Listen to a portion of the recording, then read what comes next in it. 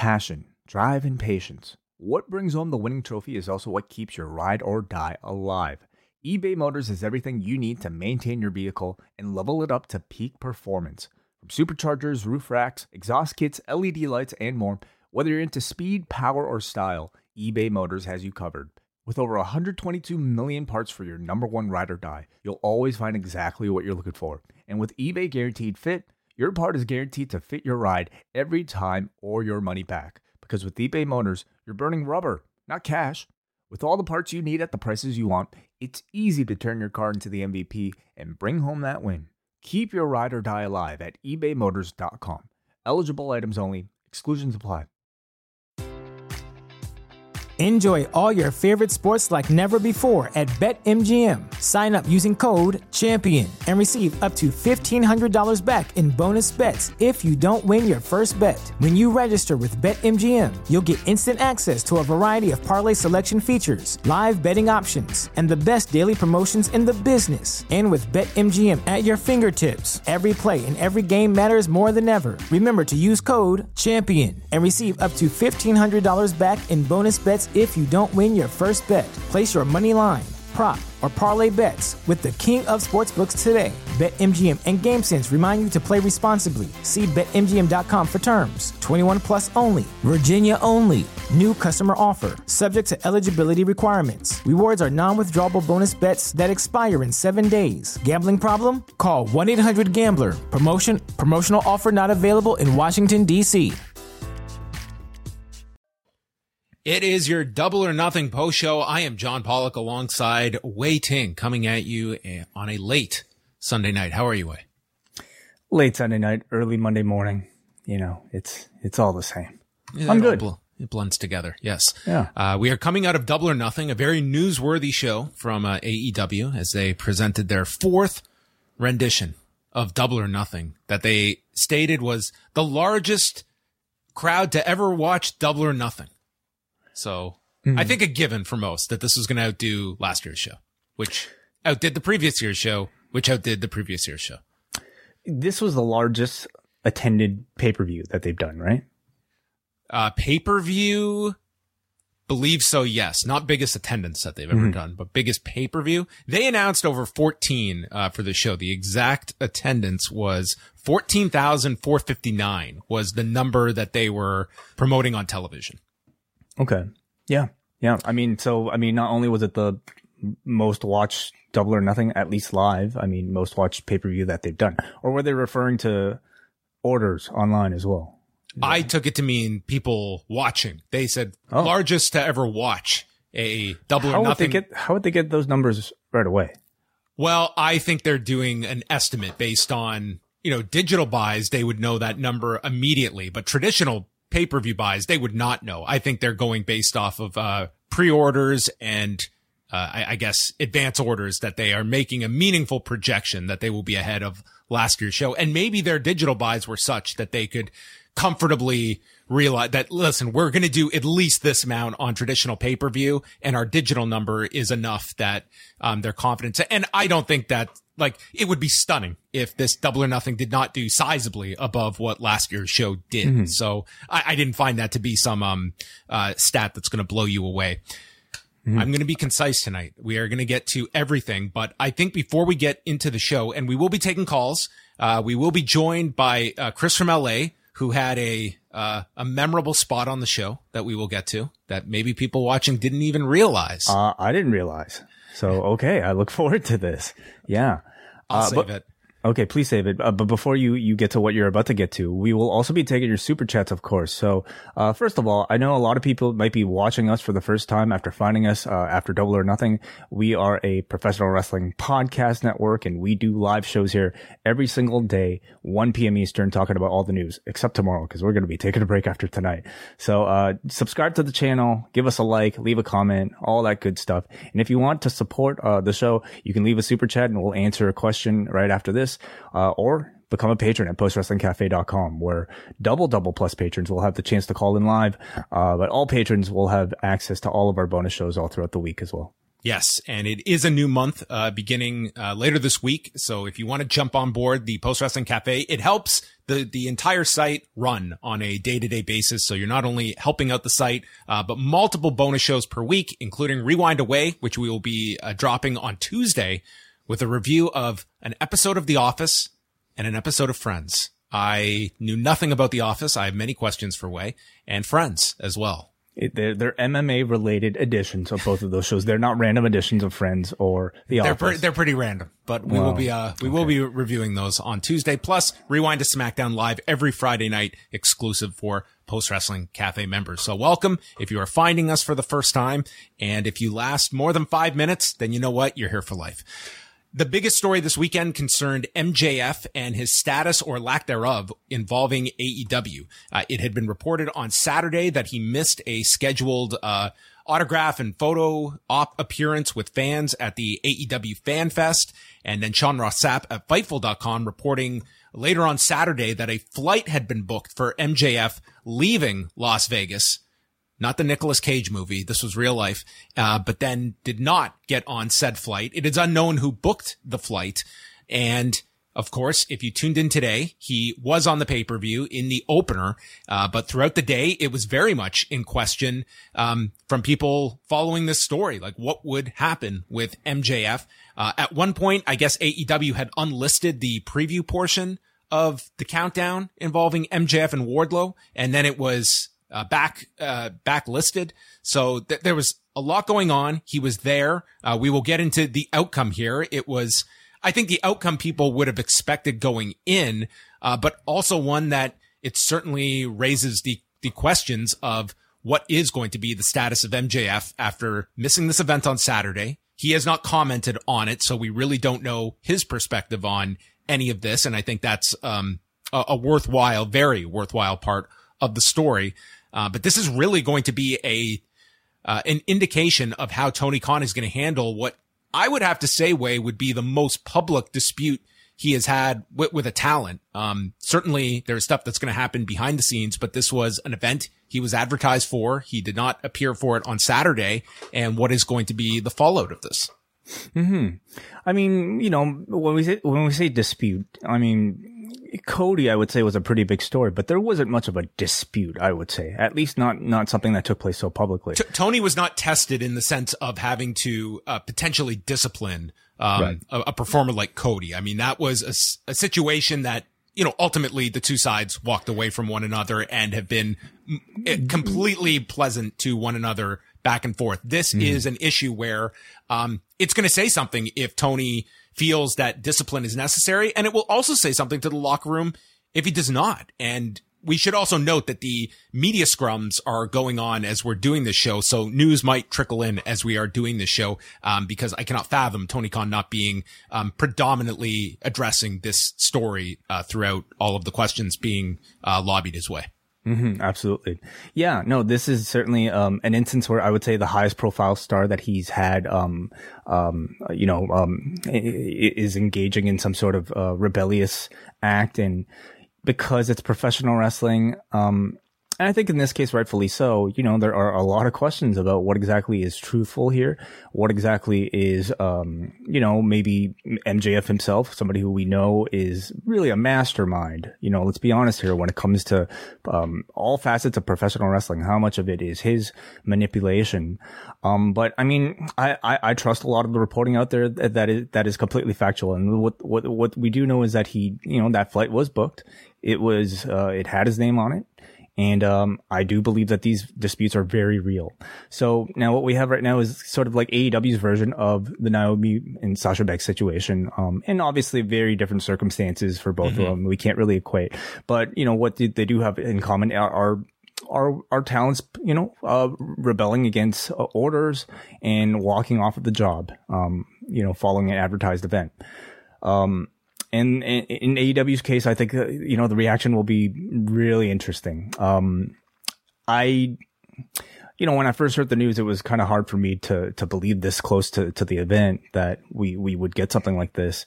And I feel like ultimately, I understand why somebody would be unhappy, but I also wouldn't understand how somebody could take that away from Wardlow, if you're MJF, somebody who obviously I think probably likes Wardlow a whole lot, to do such a great job in building him.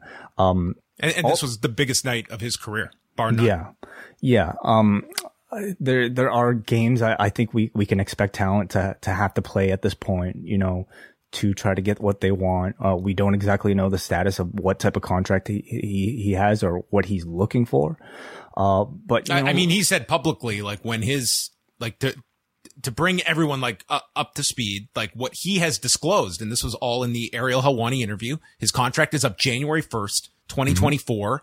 And he told Ariel that he pretty much stated like it would take an ungodly figure to be thrown his way for him not to test free agency. It seems like he is dead set on testing free agency, which is a year and a half away, which does raise the question, what is the wants of an MJF now? Yeah. What does he want? But I mean, that's one thing. So then you test free agency when your contract is up. What prompted him to not go to that meet and greet and to book a ticket to potentially leave? That to me is a major question in this. I don't think you can make any assumptions here. Like, what is it that he wants? It seems that he has no desire to sign anything right now. If they come at him, like he stated in the interview that he would be looking at like the biggest money that people are making in the industry. He's talking, like Roman Reigns, Brock Lesnar money, which I don't think is necessarily going to be offered to him at this juncture. But that's a major question. Like, what was the purpose of this? You can look into it many different ways. I mean, he overtook everything this weekend. His contract is now front and center on every news site. It is not just this, one of dozens of stories that come and go. People are aware of this, but now it is front and center of everything. But I would be really interested to know what was the play that, missing the FanFest event. I just think that is going to create, we're going to see what Tony Khan's reaction is, but I can see that being, a real heated, issue. The fact that he went ahead and missed that event, which is somewhat funny because as I'm thinking about it is the idea that you would think, well, you really like cheated out these fans. And I mean, if AEW went out of their way to like either refund them or make good, I would imagine some of these fans that had spent money to probably get insulted by MJF would also be just as happy that they get this takeaway of we had signed up for the meet and greet that MJF no-showed and was the talk of the wrestling world for the entire weekend. I am sure there's part of that fan base would not feel too cheated knowing they were part of this, potentially got a refund for this, and probably a bunch of other, make goods of other autographs and photos at this fan fest that I'm sure AEW, I would hope, went out of their way for these fans that were hoping to meet this guy. I mean, what does that say about the nature of professional wrestling where people would willingly pay money to have, first of all, a guy insult them? And what is there a bigger insult than not showing up at all for this meet and greet? Like maybe they really got their money's worth. They got a great experience. So yeah, all those people. If you are the promotion, I think you really want to make it clear when you promote something, you will deliver it. And this is as much, we talk about the WWE's response on television being as much of a message to Sasha and Naomi as it is to the entire locker room. And Tony's in that position at this moment where, we are in not an unprecedented period, but of the last 2 decades, it's not been too often that talent have had any modicum of real leverage. Some do, but it's a very, very small percentage that do, and very few that have ever had the ability to exercise it. And I think you're seeing that right now, that for a performer, you don't have much power, but what you do have is your physical presence. And now you have some that are at least trying to exert what leverage do I have. And I think you can look at this as a potential case study in that. No doubt. Yeah. However, I feel there is a right way and a wrong way about going about these negotiations. So one that is considered professional and one that is considered unprofessional. And you can argue in the context of professional wrestling, what exactly is professional here? When we're talking about contracts that are out there that, are frankly unfair, people that are contracted as, what do they call them? Part-time? What do they call them? what are these contracts? Independent contractors, whatever. Contractors. You know, like, I mean, that in itself is unfair.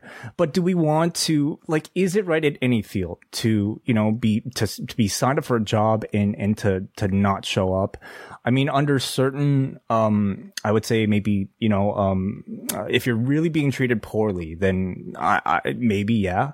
But in either this or the Sasha Naomi situation, I can hardly say, like, from what it sounds like, you know, the disputes are anything more than typical contract negotiation. And I can't necessarily see in either case, whether it be with Vince, as we've seen, or with Tony Khan, that I think they want to give the impression that they're willing to be, you know, just basically strong-armed by talent like this. Oh, I think at all costs they will prevent that perception from growing. And that's why Tony Khan's response to this will be very important. I think you look at MJF, here is someone that came to AEW at a time when, you know, his profile was a fraction of what it is now. He has greatly, like, this is the equivalent of, you know, you sign an Ultimate Fighter contract and it's like what Rich Franklin was somebody that's, he didn't come off of Ultimate Fighter, but he signed this ridiculous, like, multi-fight deal. I think it was like 8 fights or something. And suddenly this guy's middleweight champion and he's on the money that, like, it's just, you sign one of these long-term contracts and you have greatly over-delivered what your contract says. But I mean, at the same time, you can come back and state, listen, you signed that. And if you had not turned out to be that great, it's not like we would have come and negotiated your contract down. Mm-hmm. Like it happens funny. With bands. It happens with, like, all forms of entertainment or other fields. Absolutely. It does happen. I will also say this, that if Warner Media had that same attitude, like they looked at AEW 3 months in, they tore up the contract and gave them a new deal, which if they had not gotten, it's a pretty scary thought of how AEW would have navigated the pandemic without Warner Media taking that step and ripping up a less advantageous deal and giving them $175 million over 4 years. So they benefited from overperforming and a company that saw that value and gave them that stability. Certainly. The room, I mean, I think there's fairness in terms of negotiation if you're greatly exceeding, I think, what you're being paid to accomplish. But, I mean, do we know? I mean, the word is that he did, you know, MJF at some point did receive a contract extension and a raise. Now he's in a position where he's looking for more. And let's take that same example. If for 1 week AEW decided to not make their air date and Tony Khan decided to withhold the show on a Wednesday, how would you expect Warner to respond to that? Yeah, listen, I look at this and I think there's a big hole not seeing, like, what MJF's reasoning was, because I think the optics of it don't, like, it just seems like a very odd power move to play. Missing this event on Saturday, ultimately went through with the match. I think this is a much more significant deal if somehow he didn't appear on the pay-per-view. But nonetheless, there is damage there that what happens? Do you have 18 months of we're going to just get through this? Can we have the faith that if we put him in a high profile program, that this isn't going to happen at another pay-per-view weekend after 3 months of buildup? How are these next 18 months going to work? Or are we going to just cut bait on this or sideline someone? I mean, the options here, you're looking at these extreme options now coming out of this weekend, unless they can reconcile things. And I think that you would have people in the locker room that would be very unhappy if this just comes out and it's water under the bridge instantly. It's a very complicated situation for AEW to have to navigate. Very much so. And especially because it is professional wrestling, and because it is professional wrestling, and because it is the talent on the level of MJF, who we know thinks very, very deeply and is able to perform the hell out of his character in and out of the ring. We have to play devil's advocate and think about, hey, like, win or lose it if you're MJF in this situation, you know, is this a net positive for him? He is hotter now after all of this. He is a bigger name in this industry as a result of all of this than he was prior to all of this happening. So in the end, the buzz around him is that much bigger. Next time he shows up on AEW TV, I mean, you saw the result tonight, biggest heel in the building. So, I mean, was this just a big power play from him? And whether or not he was going to show up? I think it really depends. If AEW just publicly steps away and you're MJF and you don't have someone trying to retain you, does that weaken your leverage with WWE that knows like there's one place for him to go? And you're saying if WWE will look poorly upon him? No. I'm saying if WWE, this guy wants to land a gigantic contract. And if AEW publicly takes themselves out of the running, is there that same pressure of WWE to offer him, they could offer him 60% of what they might have earmarked. Like we know that AEW has removed themselves from this bidding process. I'm still willing to bet he'd get pretty good money, at this point. I think so too. I think WWE will snatch this guy up in a heartbeat once because of the optics, available. And look at the Cody treatment. I mean, this is a message said to the wrestling world out there that, hey, the people can jump over here and we will treat them as stars. We'll put them on our posters and we'll put them on our advertisements. At this point, I feel like it's more than enough proof that if an MJF were to cross over, they will treat him like a big deal.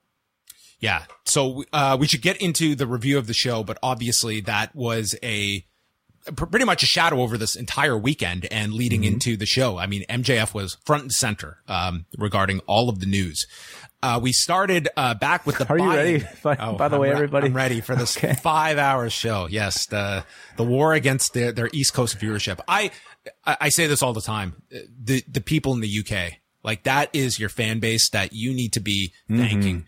I don't know how they do it. I don't know how you cultivate such a loyal following. Like I could not imagine following a product where the biggest shows are happening in the middle of the night. The regular TV shows are happening in the middle of the night, but like I would never in a million years think of like taking work off the next day so I could watch a wrestling pay-per-view. I would never get together with my friends at 1 a.m. to watch wrestling.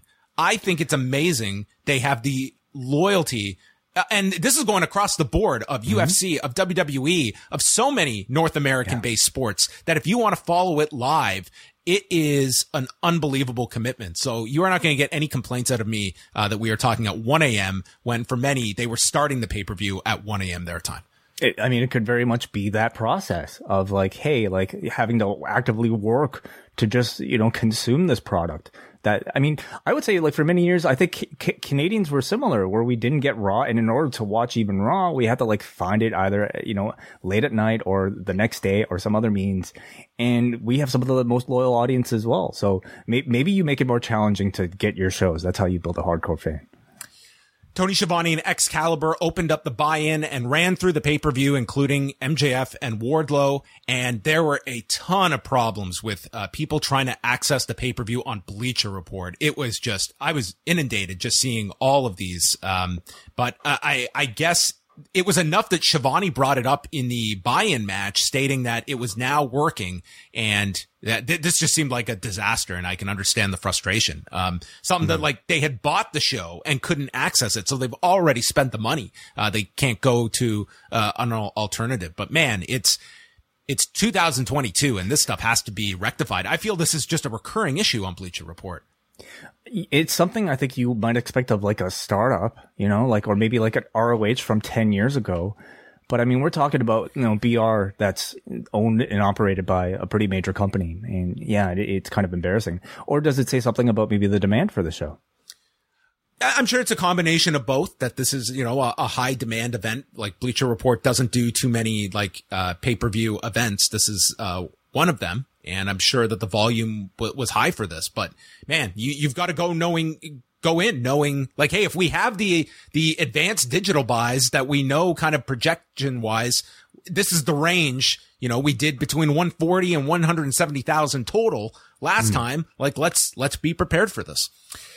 The Acclaimed come out and, Max says that he's spitting fire like the wizard Chris Jericho. And we just took turns with Austin and Colton Gunn yelling out the wrong pay-per-view names. Bowens gets it right, and let's hear it for the Ass Boys. So just working in everyone onto this show in some form or fashion. Relatively tame by Max Caster standards. It was, it wasn't really a rap of note. Hook and Danhausen versus Tony Nese and Mark Sterling with Taz on commentary. Sterling's out in a silver bodysuit with yellow trunks, undefeated in the court of law. Crowd was super hot for Danhausen and for Hook whenever he would get involved. Nese allows Danhausen to apply a headlock, and he's going to curse both him and Sterling.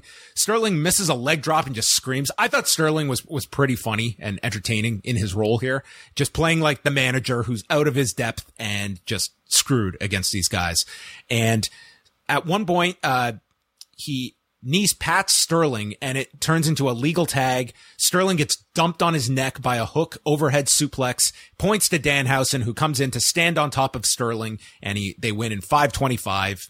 Simple, fun match that the crowd really got into. The baby faces. Sterling was entertaining, and we would see more of Sterling on the pay-per-view. I thought it was a fantastic opener.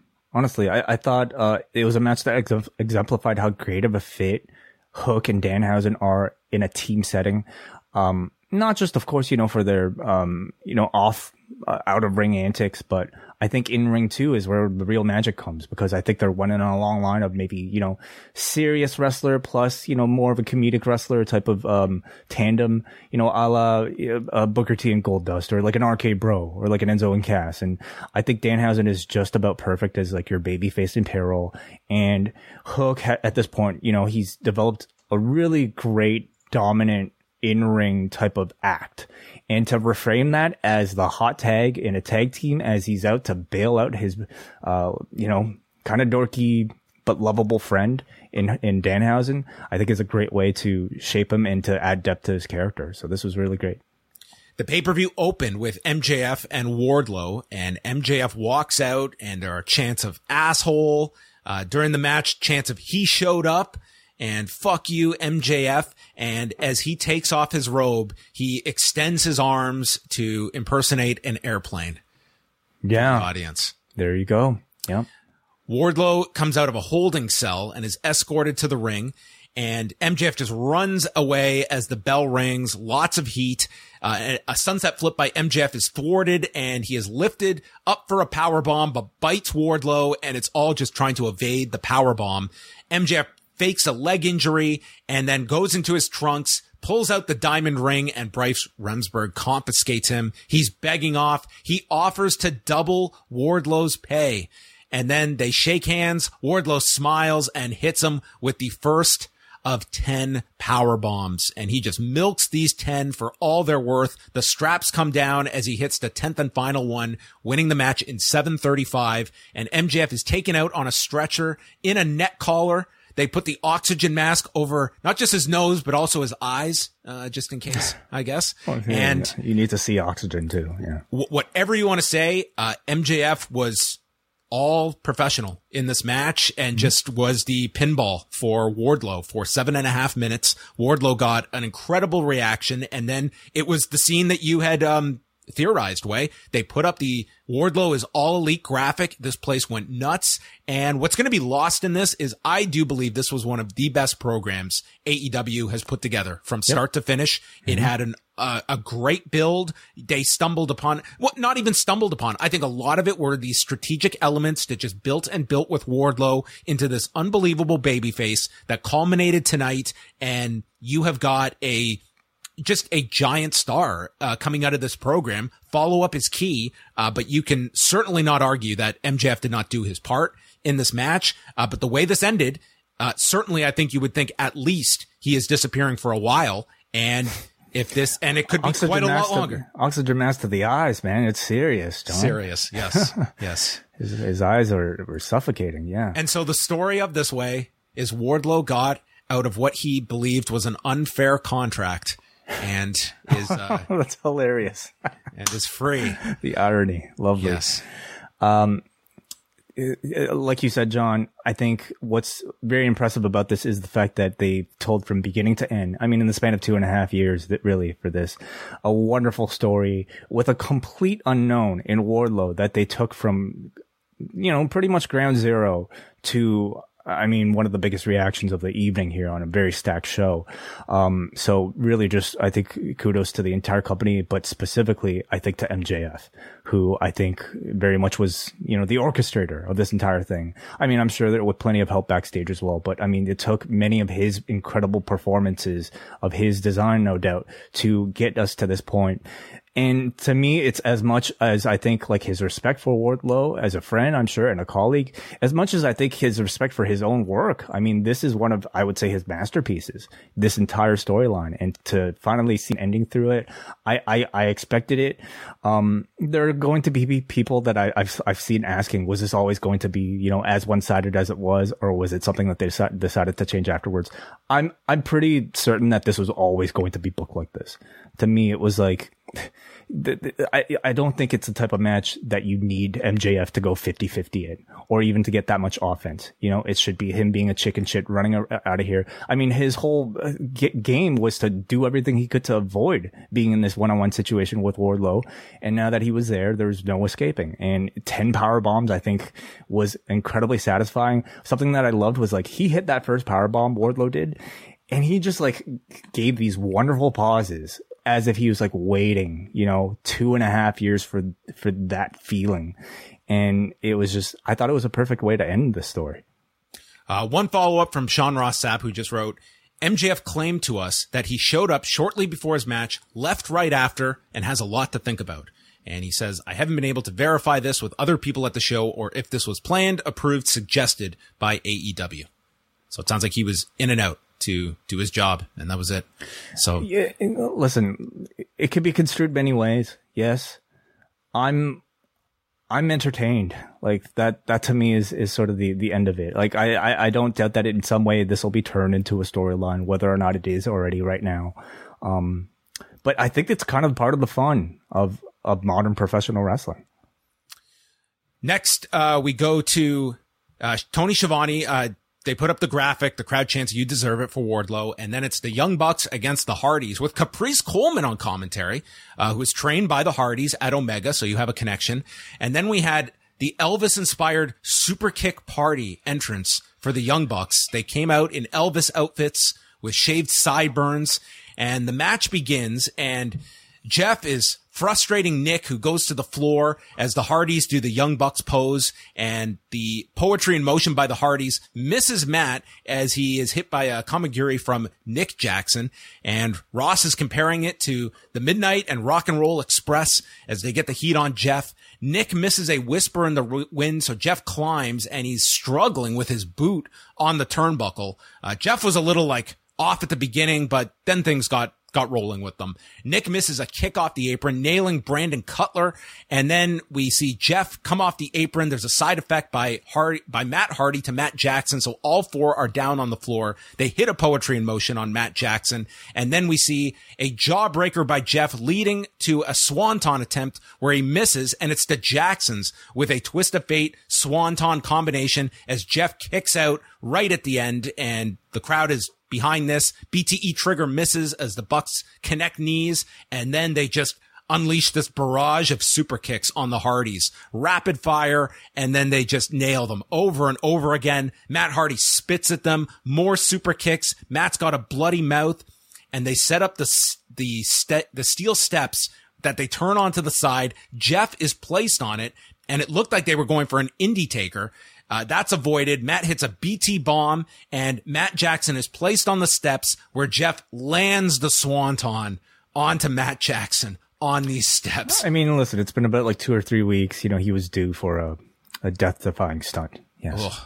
Matt hits a twist of fate for a great near fall on Nick, and then a second one spiking him. Jeff is tagged, swanton pinning Nick Jackson in 19 minutes and 14 seconds, and Jeff hightailed it through the crowd and disappeared. He did come back to get his arm raised, but I mean, it was just Jeff Hardy doing Jeff Hardy things, I suppose. Yeah. Hilarious. Yeah.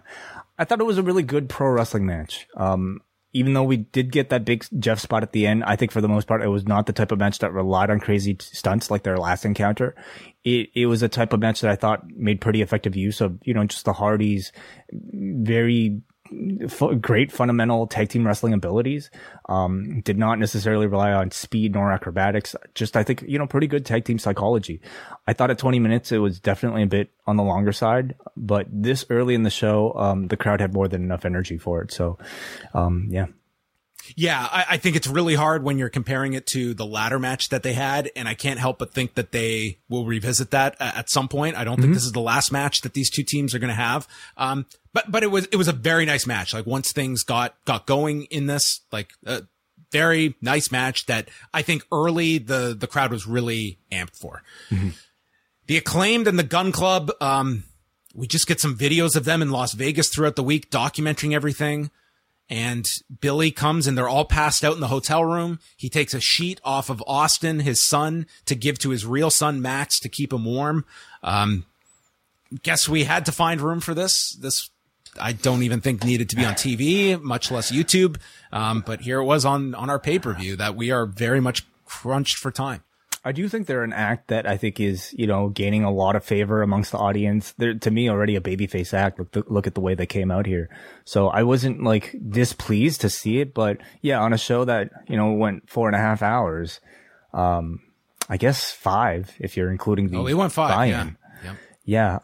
You can definitely argue whether or not it was necessary. Jade Cargill and Anna Jay for the TBS Championship. Jade had an entrance coming out with the Vegas Showgirls. The baddies are showing in the crowd.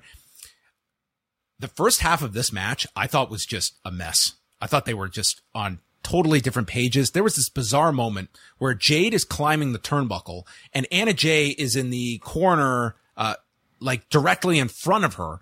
And I think she's waiting for Anna Jay to come out of the corner, but doesn't. She hesitates, goes to climb again, sees Anna isn't moving, so she just gives up on it and just climbs back into the ring, and they go back at it. Anna Jay went for a blockbuster off of the top that did not look good, and then Jade is rammed into the post with her shoulder. Then Kiera Hogan and Red Velvet attack Anna Jay, which allows her to hit the two with a double DDT, but runs into a pump kick, and the Jaded gets countered with a roll-up. Mark Sterling runs down with the crutch, slides it past the referee. This poor ref who had to just pretend that he doesn't see Sterling, like, literally send it to the side. And it sets up a 2 count after Anna Jay uses the crutch into a side Russian leg sweep. Then John Silver comes out, laying out Mark Sterling with a brain buster. Jade hits the Eye of the Storm for a 2 count. And then the Jaded again gets countered into the Queen Slayer. She's rammed into the corner and Jay stops as she is climbing, as Stokely Hathaway, the former Malcolm Bivens, makes his way down, and it leads to an avalanche version of Jaded, who pins Anna Jay in 7 minutes and 28 seconds. I'll say the last few minutes, I think when they got into the Jaded counters, that was the best part of the match. But the first half of this, I thought I did think this was the weakest match on the show. But the final few minutes, they kind of got the rhythm going. I think anytime you have, you know, Jade Cargill on a pay-per-view that is as stacked with a roster who's, you know, probably average level of experience is like, 5 years plus. She's going to be probably a bit of an underdog when it comes to, like, you know, having a quality of match that I think matches the standards. And Anna Jay is very much the same. Like, you know, we're talking about two very inexperienced people here compared to the rest. It was a big spot for the two of them. Anna Jay just felt off near the beginning, and it was like the announcers were even speculating if she had, like, hurt herself on something. Like, it just seemed like she was almost like getting her bearings together during the beginning of this. So I didn't know what was going on. I felt like they were very ambitious with, I think, the time that they had. And I mean, obviously, you know, being on such a big stage, they probably wanted to try to have a match that rivaled, you know, Samoa Joe and Adam Cole. And so I thought they tried a lot of various, maybe, you know, more intricate, sequences that may or may not have kind of lived up to the standard. They were ambitious, and I think you could at least give some points for it, but sure, like, should they have just gone for a more simple match? Should they have had this match at all on this pay-per-view? That is a question that I think is worth asking. Now, I think we see the debuts that took place here, and I think this was probably one of the major reasons why Tony Khan decided to put this match on. Also, because Jade Cargill is a long-term project for him that I think I'm sure he really wants to showcase. But more importantly, I mean, you know, to showcase Athena's debut and also Stokely Hathaway's, which I thought it successfully did. Yeah, so you had Hathaway come down, and then as Anna Jay is outnumbered by the baddies, Chris Statlander comes to back her up, and that leads to the arrival of Athena, the fallen goddess. So we have a 3-on-3 scenario, and it would seem that either this is the elimination of Sterling, or they're going to do some kind of a, Hathaway trying to get the contract from Sterling, some follow up with this. But I really love the idea of Hathaway paired with Cargill, and Athena comes in as well. It sort of is the, fan casting that I think has, been there for the longest time with Jade Cargill. Mark Sterling, honestly, I think worked decently by the end, but never seemed to be a great fit, especially now that the baddies are around. And Stokely Hathaway is very, very much perfect. So I think Hathaway is going to have one promo, into AEW, and people's are just going to be stunned at how little he was doing, even with the Diamond Mine stuff. I just think he was just such a great signing and didn't come anywhere near the potential that he has, that I think will be very noticeable. This is the type of talent that I feel like AEW's roster is 70% of their roster are people that were poorly used in the WWE that are now find themselves a home in this company. So I was already a big fan of the baddies, and now having Hathaway, I think their stock has just increased that much more. And on the babyface side, now having, Anna Jay with Chris Statlander and Athena, I'm very excited by too. We have a nice little kind of faction wars there. The question is, how, are you going to have the promos on the level of a Stokely Hathaway on the babyface side? Maybe not. The next match was the House of Black against Pac, Penta, Oscuro, and Rey Fenix. They came out. Penta had his child with him for the entrance, and Pac is wearing a half Penta, half Phoenix mask as Excalibur compares him to Super Delphin. I'm sure Shivani was like, I was going to say the same thing. That's amazing. House of Black, they're all in matching face paint as well. They look so cool. Dude, man. I love this match. I love the look of everybody. Like, you watch this, it felt like a comic. With all the different characters that just scream like merchandising as well. Yeah. And the match was I thought this match was terrific. Yeah. I mean, let's just kind of talk about their looks a little bit more, okay? What is it? I think Malachi Black, Brody King, they've always had some of the best treatment. I don't know if Buddy Murphy has always had the best looks between his, tattered plastic shorts and just, whatever he's going for with his hair. With this painted face stuff and the mask coming out, man, I thought they all looked so awesome. Yeah. It's tough sometimes to pull off that, like Steve Macklin has done this in Impact, and I think it's a weird look for him when he does the face paint. So it's sometimes tough to pull off, but especially the group of them together, I thought it stood out in a great way. So, I'm not going to go through everything here, but the 6 meet in the middle, and this crowd goes nuts as they're all just, brawling, and Pac's hitting a poison Rana. King misses a cannonball into the corner. We get a series of tope con heroes by Phoenix and Penta to the floor, and then a tope suicida by Phoenix that Matthews has to adjust before catching to lift for a suplex. Fosbury flopped by Pac, and then Penta dives. Crowd's going nuts for all of this. They triple team Phoenix, leading to Dante's Inferno, but the others are in to break the cover up. Jim Ross at this point gives up on trying to call this as a tag match. It's just everyone's in there. We're not doing any tags. Penta leaps over Phoenix on the edge of the apron to deliver a destroyer to Buddy Matthews. Phoenix follows with a double foot stomp off the top into Penta's draping DDT on King to the floor. And we see Malachi Black, who desperately needs a name for the back heel kick that he delivers to Penta. It's the Black Mass until they come up with something. I'm not calling it the back heel kick. Black Mass, yeah. Why? Yes. What's wrong with that name? It's a one. Do they have? They're not calling it that. They don't call it the Black Mass. Do they have a trademark on it, you think? Black Mass? I wouldn't think so, but I mean, just come up with anything. Back heel kick does not sound all that menacing. Phoenix comes off the ropes into another back heel kick, and then Pac lays out Black and hits the Black Arrow, which is stopped by Buddy Matthews. Pac with a springboard 450. Alex Abrahantes gets on the apron, and it leads to Pac kicking Malachi Black low and sets up for the Black Arrow when the lights go out, and Julia Hart, 20-year-old Julia Hart, appears in the ring, spitting the black mist into the eyes of Pac, leading to the back heel kick of death. pinning Pac in 15 minutes and 32 seconds. I did not realize how many, with Black and Pac rhyming and Black Mist and Black Arrow, how difficult this was going to be to recap. But there you have it. I mean, if I didn't have enough respect for you already, John, the fact that you were able to recap this match, the way you did, and I think you're going to have your work cut out for you a bit later on too, man, but you're doing, I mean, great job as always.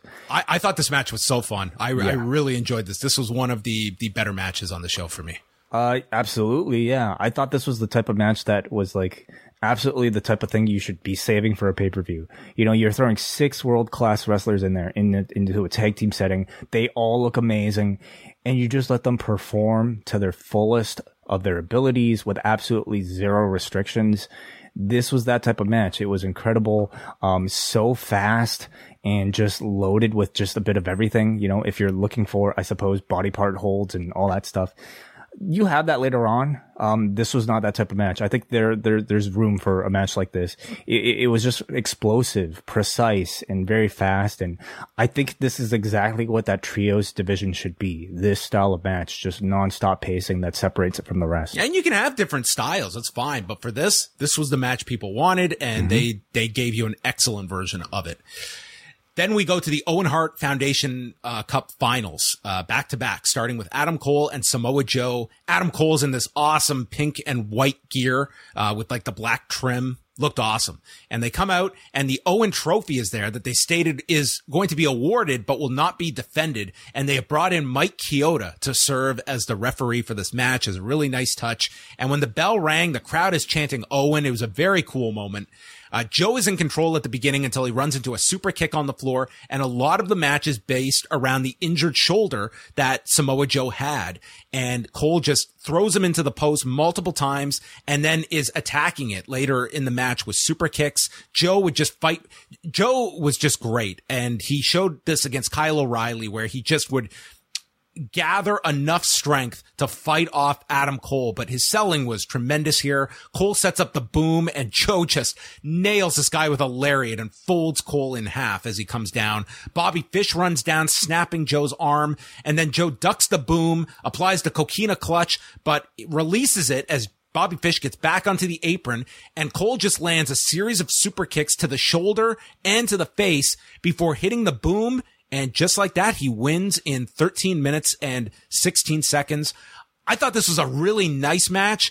I didn't think it got to the level of a great match. Agreed. Yeah. It felt like we were at least one kick out or two away from maybe getting to that level. And so when the finish kind of came after the boom, I was a little bit surprised by it, especially considering how protected Joe has been since he's been in AEW, the fact that he's a champion and that Cole has taken losses before. I thought we would maybe hit that next register. I agree. I thought it was a very good match. I think very good psychology, for the Joel's shoulder. There was enough star power here to maintain the crowd's intention throughout, despite maybe the length and sort of the slower pace compared to the previous match. But I'm not so sure coming out of the show if this match was all that memorable to me. Good match. I think it wouldn't be on my short list of matches. I would be saying like, go out of your way to see it. Would not be making that list. I will say one thing I did like a lot about this is that, you know, we talked about the preview that Jay Lethal could get involved or Sanjay Dutt. To me, you advanced that story without having to do, you did the Bobby Fish run-in, which maybe this match could have done without, but instead of having them get involved, which you've already done, their damage to the shoulder cost this guy in the end. So you did advance this, and Joe has an even further reason to go after those guys because he went into this match less than 100%, and he got enough by Kyle, beating him on Wednesday, but not enough to beat Cole on Sunday. So I like the fact that we just didn't go to the cliche of just Jay Lethal has to do a run in and further attack the shoulder. He went in injured, and it builds that feud as well. I think it would have been pretty groan-inducing just in the body of the show anyway after the Julia Hart thing. I could have done without Bobby Fish. I didn't think he was really needed for this either. I think the bad shoulder was almost enough of an out for Joe, but good, not great on a show. Is this the end of Joe and Cole, or because he's a champion? Do we? I think Cole has to go for the title at some point. Whenever that time is. Yeah, I would say, like, this was Joe's first loss, and I think it should be, it should lead to a TV title match down the road. They also mentioned that Dr. Martha Hart will be here later to present the trophies, and Jim Ross noting that he was very moved. You could hear calling this and stating how much he thinks about Owen on a daily basis, and cried meeting up with Martha earlier today at the show. And that takes us to Britt Baker and Ruby Soho in the other final. Rich Ward of Fozzy plays at Baker out to the ring, and then, wouldn't you know it, Rancid plays Ruby Soho. What a surprise, yeah. Shocking. The guy who spoiled his own surprise, Lars Fredrickson. Ruby came out. There's teasing, and then there's like basically telling everybody, hey, we're going to play Ruby Soho out on which is essentially what he did on his podcast. On his own show. He's like before Ruby Soho won her semifinal match, but you know what? It didn't take away from the moment anymore, because I thought this was great. The Rancid performance was great. I thought really, really good. And Ruby came out. She had "It's Time for a Change" written on her jacket, and chants for both as the match begins. And let me just say, I thought the entrances were so great for the both of them. Yep. That, I mean, by the time this match started, whatever negative sentiment there was for Soho coming off of the Statlander win on Friday, I thought was completely wiped away from everybody's minds. Like I took it even on Friday that it was more just that crowd was really into Statlander, and it wasn't so much an anti-Ruby Soho reaction. But Baker is trying for the Pittsburgh Sunrise, and she gets hit with a superplex. She tells Ruby that these people don't give a shit about you. Baker stops No Future, avoids a curb stomp, and then Soho lands with the senton, and Ruby gets dropped, and as she's coming off the turnbuckle, like clips the turnbuckle coming down, leading to a curb stomp for a near fall. She puts on the glove, but Ruby is fighting off Lockjaw and gets on top of her for a cover, hits No Future, and then goes for the sharpshooter. And this was not a great version. This was not a great night for sharpshooters. I think everyone's respect for Brett grew even more tonight. Did Punk's not look? I thought Punk's was okay. Punk's was better than this, but it was not a flawless sharpshooter. I will say I thought the commentators were really good because they excused it with the rib injury. That's right. I mean, I think Excalibur is so good at that. I mean, he can watch anything and explain it away. So anyway, Ruby is like literally down on a knee with this sharpshooter applied, pulls her to the middle. Baker eventually gets to the rope, and then there's a victory roll by Ruby that Baker just counters and covers her in 14:51. And so the finish I took as at least a modified reference to WrestleMania 10. Right. I mean, if you look at that finish, it's almost like if Brett had been able to have a counter, for Owen's counter. But yeah, that's what I thought of too. Just like a different play off of it as well. So you get the first couple of, the Owen Hart Foundation Cup. Adam Cole and Dr. Britt Baker win. A lot of people were thinking that Ruby Soho was going to win this, but they went with Baker and Cole. They did, yeah. This was the first time in the show where I feel like I personally noticed a dip in crowd energy for it. And, you know, we were like solidly into like the second hour at this point, and maybe it was due to the placement of it on the show, which required, you know, the participants to do better than if they were somewhere in the first hour. I do think it lulled, and I would say away from Adam Cole and Samoa Joe all the way up to Anarchy Rules. I thought this crowd, I mean, it's not like they were Anarchy in the arena. Anarchy Rules would be a great name for it too. Yeah. That could be it. Like that whole part, I think part of it, because I was looking at it, it's like, dude, we still got like 7 matches to go at this part. And it was like, I think that's when it's settling in that it's like, this is going to be a super long show because none of these matches are getting shortchanged. And I think it did affect the crowd for sure. Yeah. So, I mean, I didn't think it was a great match, but I thought it was a match that was, you know, good enough for the setting and to get the outcome that you predicted, John, the couple winning the Owen Hart Cup here. Yeah, Baker, Tony Schiavone is out to present the trophy, and Britt gives Tony a hug as Adam Cole walks out, and then just swipes past Tony to kiss Britt, and both are wearing their Owen Hart shirts. Martha Hart is brought out. She comes out with Tony Khan, and she gives like this really nice speech thanking Chris Jericho, Tony Khan, the Dark Side of the Ring producers. Pro Wrestling Tees gets a shout out. Oj and Athena, who were somewhere in the arena. Her sister the legal teams. The legal teams, that's right. Her sister Virginia, the committee at the Owen Hart Foundation, and all of the fans for making this event possible. Next year, she wants to see everyone wearing a hat just like mine. And she was wearing just, something that you would, like see at, I don't know, like a horse race or something. I don't know. Horse race. Yeah. In the 1920s, maybe. Yeah. Listen, Martha Hart seemed so happy. Just to be out there, it came across so genuine, and I thought this was like a really, really nice moment on the show. Agreed. And I think knowing how reluctant she's been to do any sort of public appearance on WWE TV, to really do something in front of any professional wrestling audience, that to me was significant because I don't think we may never at this point get an acceptance speech for Owen Hart on such a large stage like the WWE Hall of Fame. So I thought this was about as close as we're going to get, at least so far. And it seemed like this wasn't just Martha Hart giving trophies away. It was her speaking to the public for the first time about her husband's legacy.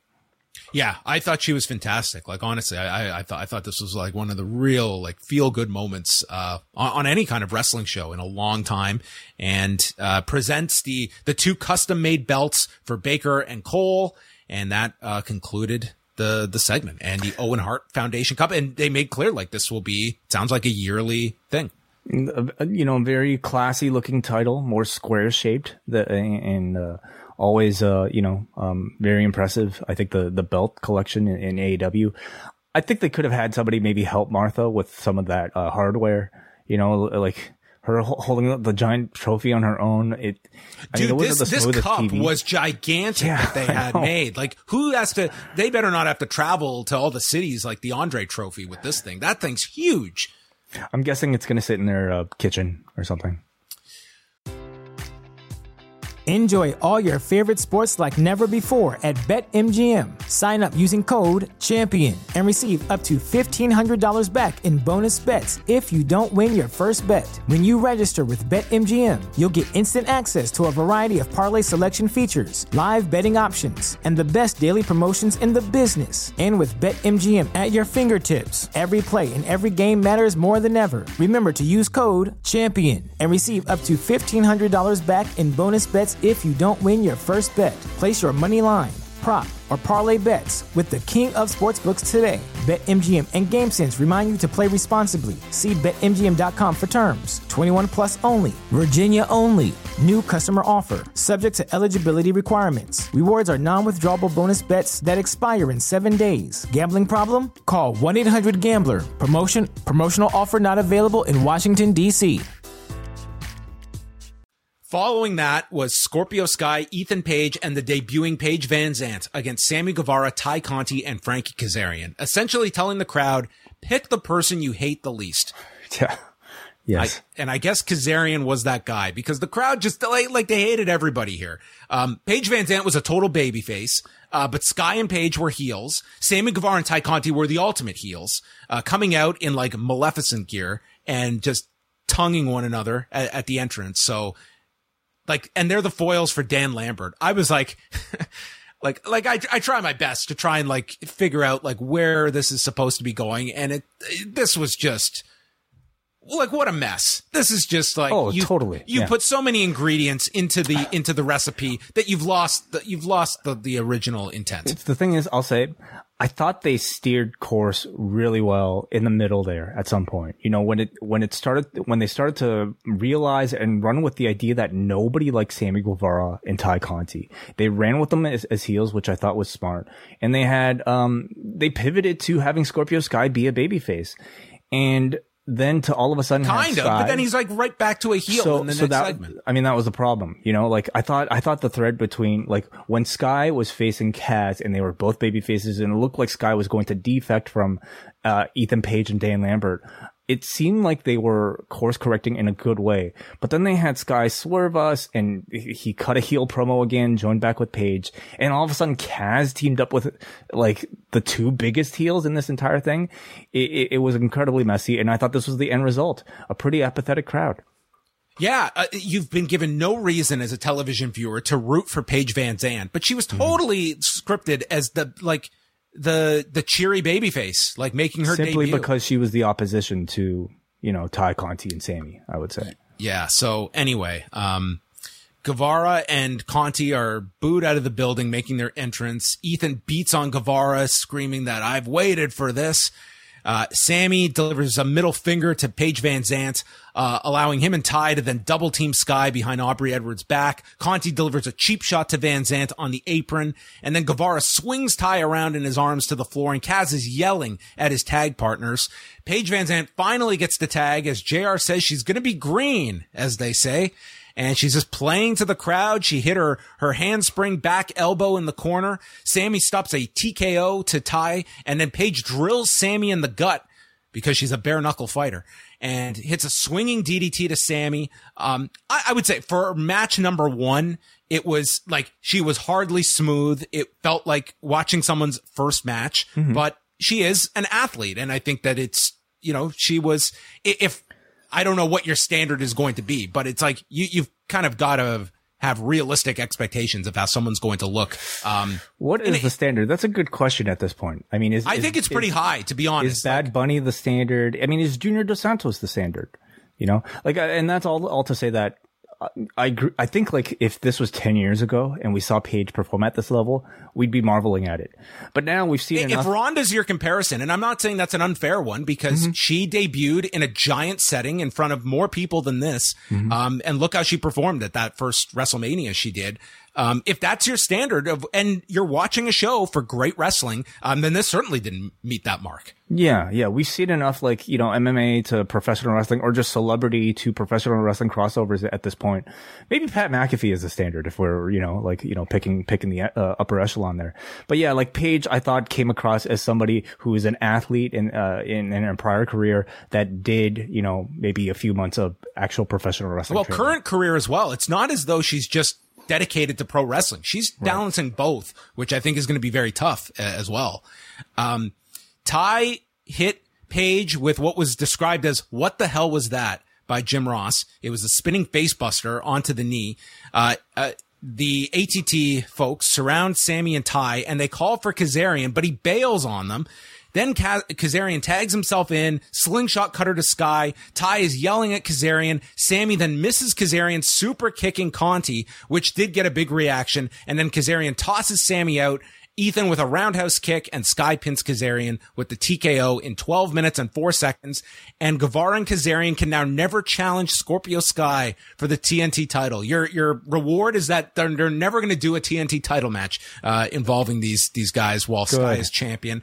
Thank then you. they just reclaim all the UFC belts. I thought for sure this BMF thing was leading to Masvidal in some form or fashion, but they just reclaimed the belts, and that seemed to be it. I guess it tells you you're probably not getting Jorge Masvidal for some time. And if you are, I don't know if Sammy Guevara or, I don't know if you want to get somebody, like to me, he is somebody with some actual name value. And I don't know if you want to involve him with this mess of a situation that they've got going on. I don't know if you want to involve even Kaz and Sammy Guevara in this mess of a situation. Yeah. So this seemed to be as much of a promise that they are done with it. At least I hope that they are. It was a merciful end to, I think, a very confusing mess. The feud was all over the place. And again, this was the end result. A crowd that was largely apathetic. There were moments here where I feel like the wrestlers were kind of testing the waters. You had Sammy Guevara, who I think in any other situation prior to this, him doing this, pausing to the crowd would have elicited a ton of boos. The crowd didn't even really seem to care about him, in this moment. I would have put this on TV. I didn't think this even fit on the pay-per-view. I have not been a fan of this story of where it's gone. It's impossible to follow. And this ate up a lot of time on a pay-per-view that didn't need it. Like this was a cram pay-per-view. And this to me was, agreed. Unnecessary. To me, I think it's a program and at least match on the pay-per-view that I feel like kind of hurt Sky, hurt Kaz, and I think even took away some of the nuclear heat that Sammy and Ty were experiencing before. So yeah, this was probably the weakest thing for me on the show. Darby Allin and Kyle O'Reilly. Very tough spot in the middle of this where this crowd has taken a dip, especially following that last match. But man, I thought these guys just killed it for the time that they had. It was 10.5 minutes. Darby does he does the Nakamura spot with Kazushi Sakuraba where he shoots in and dude, he gets drilled in the face with this knee and his mouth is busted open. He went full force into this knee and Kyle just immediately goes for the arm bar and then they're showing the bloody mouth. Darby comes back with a code red and Kyle's just rolling for a Kimura. I thought their styles gelled so well together. Like, and Darby can do this style with Kyle very well, but it was like Darby was trying his style of match. Kyle was trying his submission based and it to me just flowed really well. Then Darby hits his flipping stunner and he goes for his usual lope, but his feet hook onto the middle rope and this dude nearly killed himself landing on the floor. This was a frightening fall, but the dude just recovers instantly and then goes for another one on the other side and is caught in a guillotine by O'Reilly upon landing. He goes for Last Supper, getting a 2 count. Kyle with a brain buster. He goes to an ankle lock and then down to the mat, which then Darby counters into a scorpion deathlock, which led to a rope break. Kyle's caught on the How did that one look to you? It was all right. It was all right. I didn't see a great sharpshooter on this show. But you know, everyone tried. There's a coffin drop as Kyle is draped on the middle rope as they crash to the floor. And then Kyle catches Darby with his arm, gets rolled up. Kyle kicks out, big slap fest. And then he takes Darby's necklace and wraps it through his mouth. And the unbreakable necklace breaks. And then we get 3 penalty kicks and the bombs away knee drop. And Kyle pins Darby in 10:35. I thought they really had to try with this crowd. They had so much still to come after this. And this was a match. If you watch the Countdown show, they even had promotional material shot for the trios match. They had nothing for this. So it almost makes me feel like this was a last minute addition to the show. I'm not going to complain though. I thought they had like a really, really good match together. It was just on a show that was just so loaded with so much. Yeah. You know, if you're going to put a match cold out there, I think these two are perfect candidates for it because, you know, in ring, like it's really a match that at least to the hardcores probably sells itself just on paper. Now, was that enough though? You know, on a show that, you know, we're already at the 3rd hour by this point. And are we going to rank our top 5 hours of Double or Nothing? I wouldn't even try, but you know, it was also a match that I would say suffered from the lack of heat at this point in the show. And, you know, even somebody I would say on the star power level of a Darby Allin couldn't necessarily overcome it for me. And you did have a rare Darby flub in the middle during that tope. But I thought for the most part, I agree with you. I thought technically the content was very spectacular from 2 of the most, I think, uniquely styled guys in the company. I just wish that there was a proper story for it. And I wish, you know, it took place maybe in a setting like a Dynamite or another pay-per-view in the future that, you know, made it feel a bit more special than today. Thunder Rosa retained the AEW women's title, beating Serena Deeb 16 minutes and 51 seconds. We were getting a late night, everybody. A really nice match between the two. Deeb hit a diamond dust onto Thunder Rosa and then goes for the Deeb Talks, but it's blocked. Deeb then moves to a stretch muffler and Thunder Rosa gets free, smashing Deeb's knee into the mat, turning the tables on Serena. And then there's a knee to the spine of Deeb and a Death Valley driver for a 2 count. Deeb chop blocks the knee of Thunder Rosa and applies a figure 4, and they end up rolling in the figure 4 position to the floor. Dragon screw in the ropes by Deeb leads to Deeb Talks. Thunder Rosa gets her foot on the rope. The Serenity attempt gets blocked into a power bomb, and then a Texas Cloverleaf is applied. Another rope break, and Thunder Rosa misses a knee into the buckle, and it ends with Thunder Rosa hitting a superplex, rolls into the Fire Thunder driver, which I thought was a really nice ending sequence at the end as Thunder Rosa retains. Mm-hmm. I mean, speaking about maybe like the portion of the show where to me there was a noticeable difference in crowd energy from the first hour and a half or so, I thought these two really overcame it a lot better than I expected. This crowd really loves Thunder Rosa, and she came out looking like a big star. Her outfit looked amazing. It was like a main event championship level outfit here. The in-ring content I also thought was really strong. It did get to the point where for me, like at this point in the show, the length felt more of a hindrance than a positive. And I suppose like looking at it on paper, 60 minutes doesn't even seem that long, but It does when you're looking at the remaining 3 matches that are all getting at least that amount of time too. It got to the point where, like, I think the repeated near falls became a bit more exhausting instead of, like, you know, building a level of excitement. But I feel like if I were to watch this match earlier in the show or on its own or on an episode of Dynamite, I would have a much better kind of feeling about it. But I would say it was very good, but maybe not necessarily great for me in the body of this show. Well, this crowd, if you want to bring a crowd back to life, you give them the match equivalent of cocaine. That's what this match was.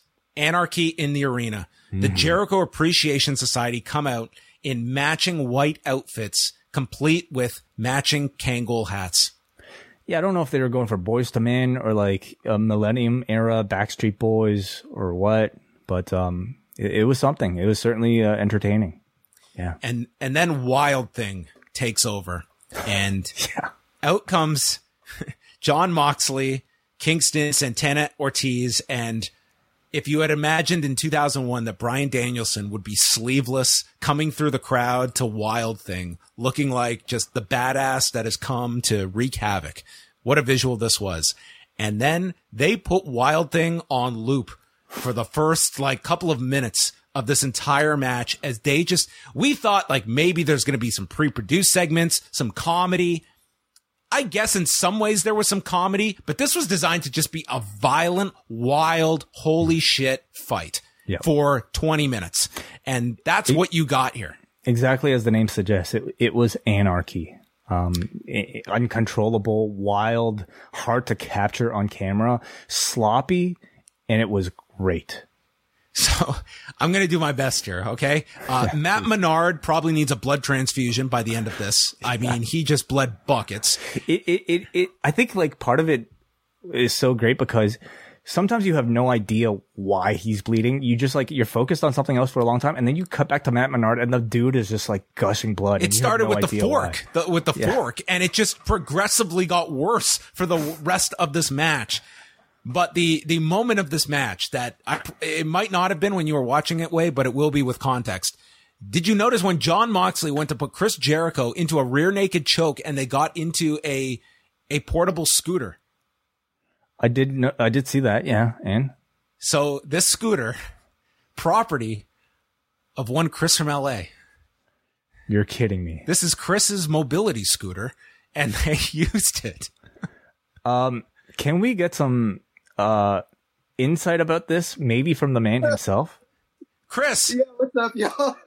Did they sign like a waiver or something? I mean, did they just go into business for themselves here? No, so the thing is I wasn't going to get a mobility scooter because I was moving around okay the first couple of days. You know, I just had the brain surgery and all that stuff, so I didn't know how I was going to react to going to Vegas. So I had the scooter parked. We were like we were like right ringside by everything. And the scooter was parked. And then when we sat on our seat, this one of the guards was like, hey, do you mind if we move your scooter? And, because it was by these tables that they were going to use for the match. And the guy specifically said that the Moxley, that match was probably going to get a little crazy. So, they moved my scooter.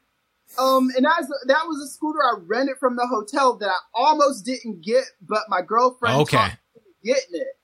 And it was parked right there, and and then like they did their thing on it, and then like at the end of the show when I got on it, a bunch of nasty ass wrestler sweat. Wow, so this was an unprompted scooter jacking. Yeah, it was.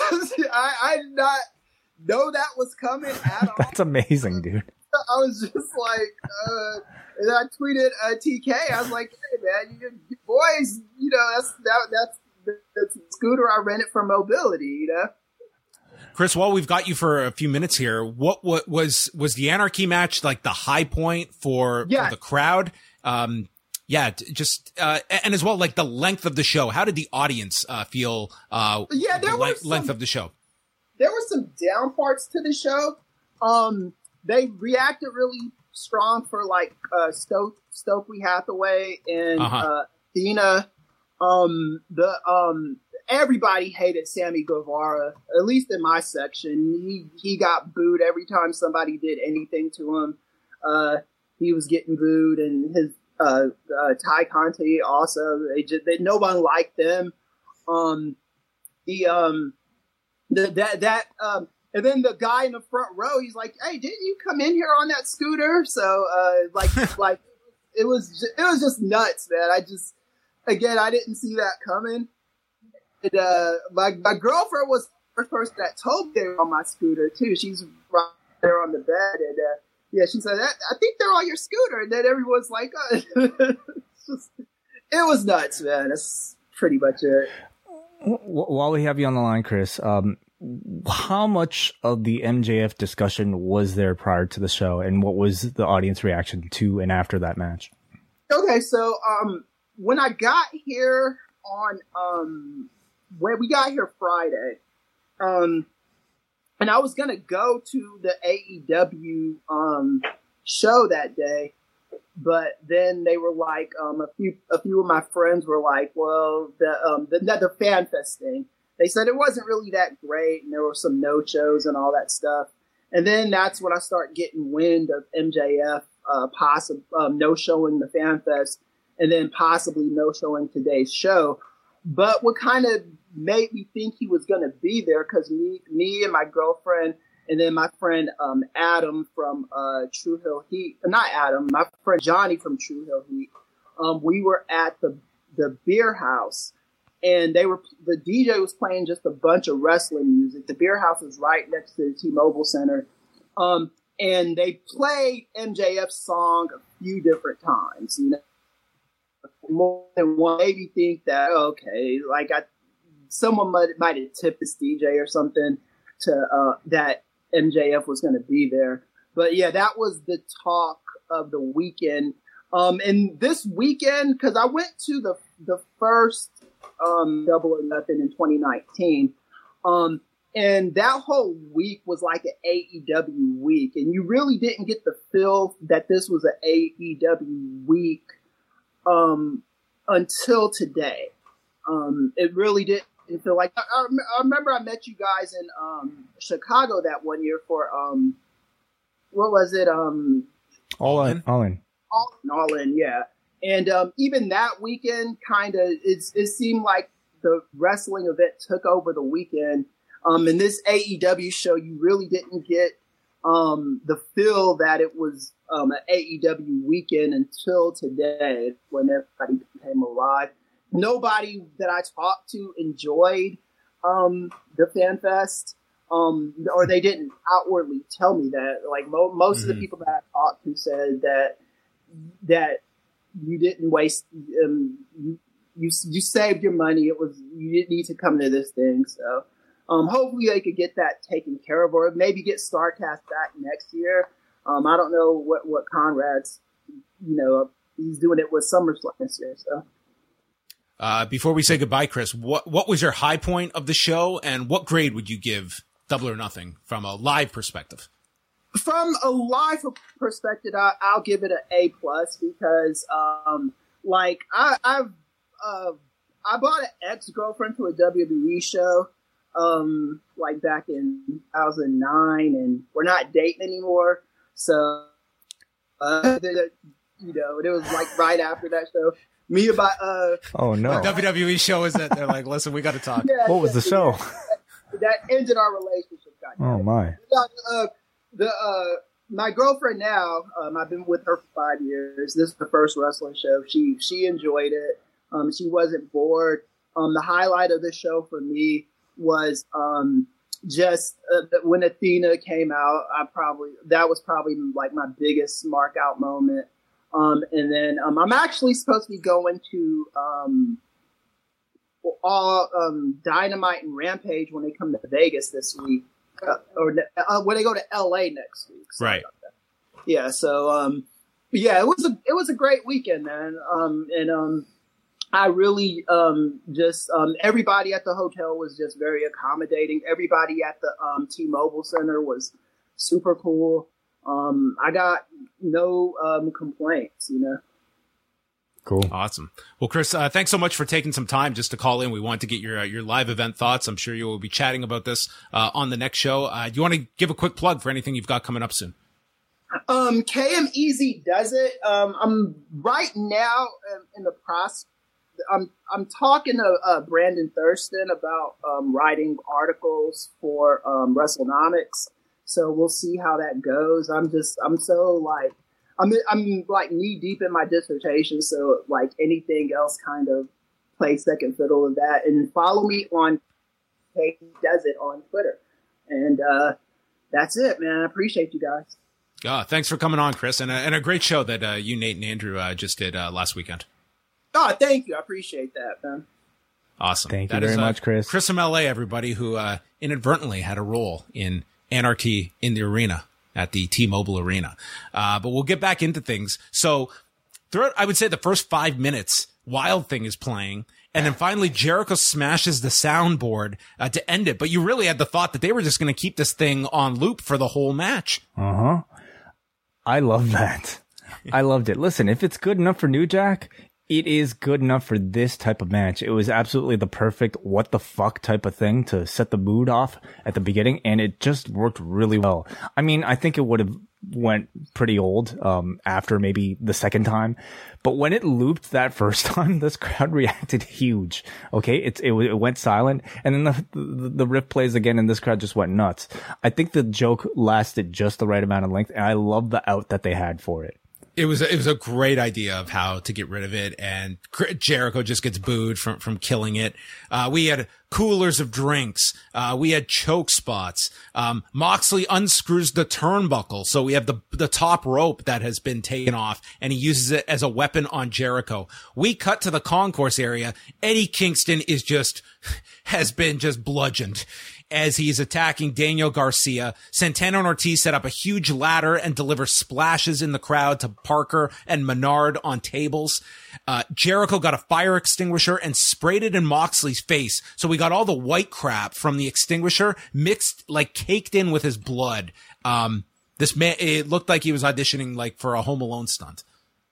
This whole match felt like a Home Alone stunt, basically. Yeah. Danielson and Moxley, they dropped the elbows on Jericho and Hager and then turned to the label lock and bulldog choke respectively. When the visual of the night occurs, we cut to the entrance, and there, staggering, wobbling out from the back, is Eddie Kingston, full of blood, with his decrepit New York Yankees shirt, what remains of it, holding a can of gasoline. With the most deranged look on his face. Dude, this is the ultimate meme that will come out of this show. I want to see cosplayers replicate this one image. I need an action figure of Eddie Kingston drenched in blood carrying a canister of gasoline made by, whatever toy company makes their toys. It was one of the greatest visuals I've seen in professional wrestling.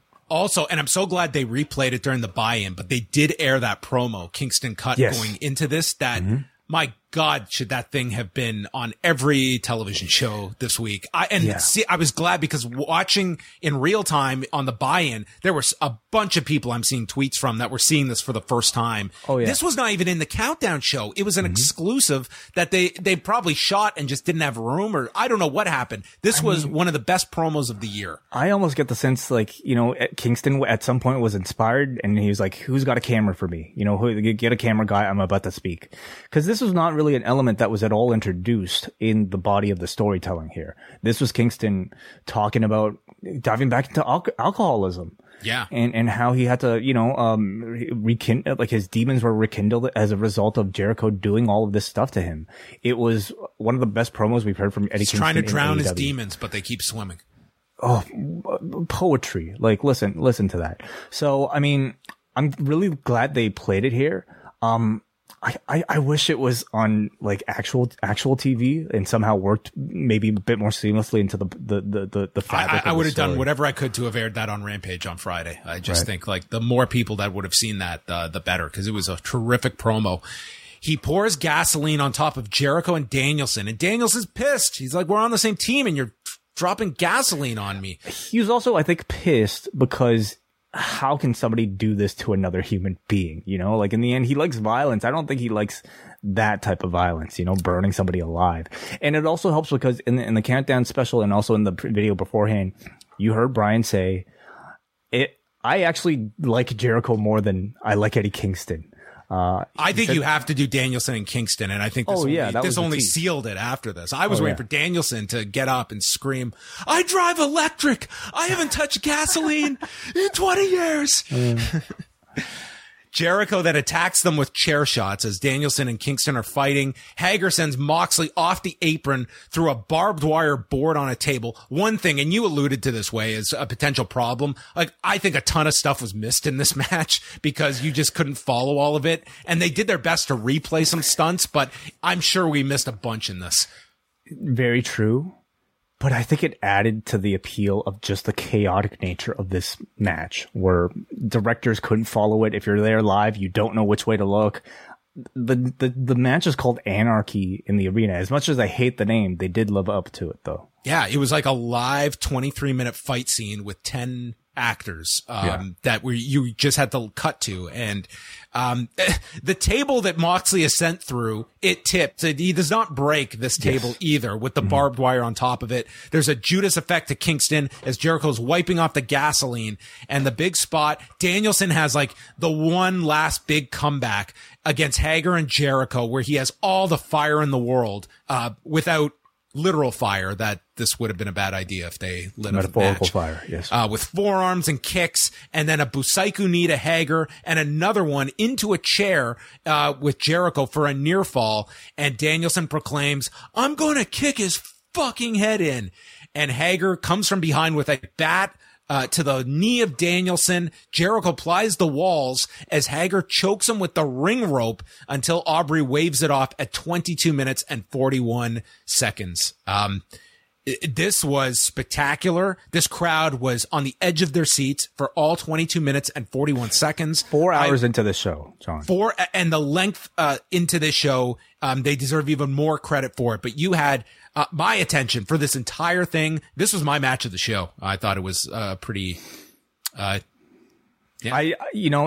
That is not at all a bold statement. I'm going to have to assess whether or not this was or the main event was, but they are two completely different styles of match. And if you went one way versus another, I would not fault you for it. I just thought for crowd engagement and for this being something different for what it was, like this is operating in a different category than than everything else on this show. Mm-hmm. How could you have performed a better version of what this was set out to be? I thought it was tremendous. It was a lovely, wonderful, sloppy, disgusting, violent mess. From the get-go, I think the intent of the match was to create an unpredictable, anything goes, wild tone. We've seen plenty of sort of like arena brawls, falls count anywhere matches. They kind of range from being completely, cookie cutter. Like, here, I'm going to hit you with the trash can lid and you're going to hit me with the trash can lid. Somebody's going to blade and boom. This was a lot more special than that. You know, we had wondered how they would maybe live up to perhaps the creativity set by the Stadium Stampede matches. This did not resort to any sort of pre-filmed gimmickry, I suppose you could say. Instead, it relied on, I think, creativity directed towards brutality and just, going through the arena, bleeding buckets of blood through the crowd, and just like disastrous results. And again, I think cutting back and forth, not catching every single thing just to me kind of added to like, hey, what the hell's going on? That type of vibe. Playing Wild Thing on loop throughout the first 10 minutes, I thought was, wonderful and created a great memory. The visual of Eddie Kingston walking out half dead with that tank of gasoline is a visual I won't soon forget. And in the end, I thought you had some great storytelling elements with Bryan Danielson here. Him getting in the way of Kingston burning Jericho alive, building on their promos that, both of them cut prior to the match, and using the knee injury in the finish here. We had wondered, okay, was Bryan just fucking around? They subtly teased it on Rampage that, yeah, you were going to see effects from this kick, and it played into the finish here with Hager beating him with the bat, leading to the half Boston Crab, the half walls of Jericho. It was very well used. This match to me was like going to a concert. And, you might listen to a band on record and marvel at the technical appeal. Then the other band kills the sound system and you boo them. Maybe that too. But, if the sound system was still alive, okay, the music and the singing and the guitar solos may not be album accurate, but the vibe and the energy and the craziness of seeing people live, diving off the stage, doing all sorts of crazy shit that you would never get by just watching the album, technically perfect performance, makes this that much more worthwhile to me as a live experience. It's the closest I've come to feeling that way about a wrestling match in quite some time, and some of the most fun I've had watching a wrestling match in quite some time. We also got, everything came full circle 12 years later, almost exactly to the day, where Justin Roberts announces the winners after Bryan Danielson has been choked out. There you go. Exactly. The cause of Danielson's firing. And I wonder if that was a response. I mean, I was expecting Justin Roberts to come in and make the save for Bryan Danielson or maybe he would pull the chain this time, pull the necktie this time. Then the announcers state we have something big, and we go to Andrade El Idolo and Jose. Andrade hates the name of the AFO, I think it's called now. AFO at this point. They got the H out. Said that the AFO they're losers. Hates the name. And he has a contract for a new business partner, one of the top wrestlers in the world. And people see a big arm appear, and they're wondering if it's Cesaro. And it opens, and it's Rush. Were they wondering Cesaro off of a big arm? I don't know. Rush, yes, he is here. Rush is here. They do the fist bump, and so I possibly bring some version of Los Ingobernables into probably going to be the whole family reunion next month at Forbidden Door. Yeah, I think they absolutely should. Absolutely, I think it only makes sense that they do this. We'll see. We'll see if Rush finds a defined role. If this group finds a defined role, because I think they have certainly kind of blended into the background. It sounds like he's done with AFO, judging by this. That's what it felt like. It felt like these two were, and this would be probably a stronger, just 2-man unit. But there you go. The recently married Andrade. That is correct. Congratulations. Yeah. The Men of the Year with Dan Lambert, interviewed by Lexi Nair. They're on to bigger and better things. Dante Martin comes in to challenge Scorpio Sky, and the match is going to happen this Wednesday. So, after trying to get Scorpio Sky from heel to babyface, back to heel, then a bit of a babyface coming out of this tag match, they put him back as a heel to take on Dante Martin in the one city where he is going to be mega superstar on Wednesday with his Lakers belt. How hard is this? I didn't even think of that.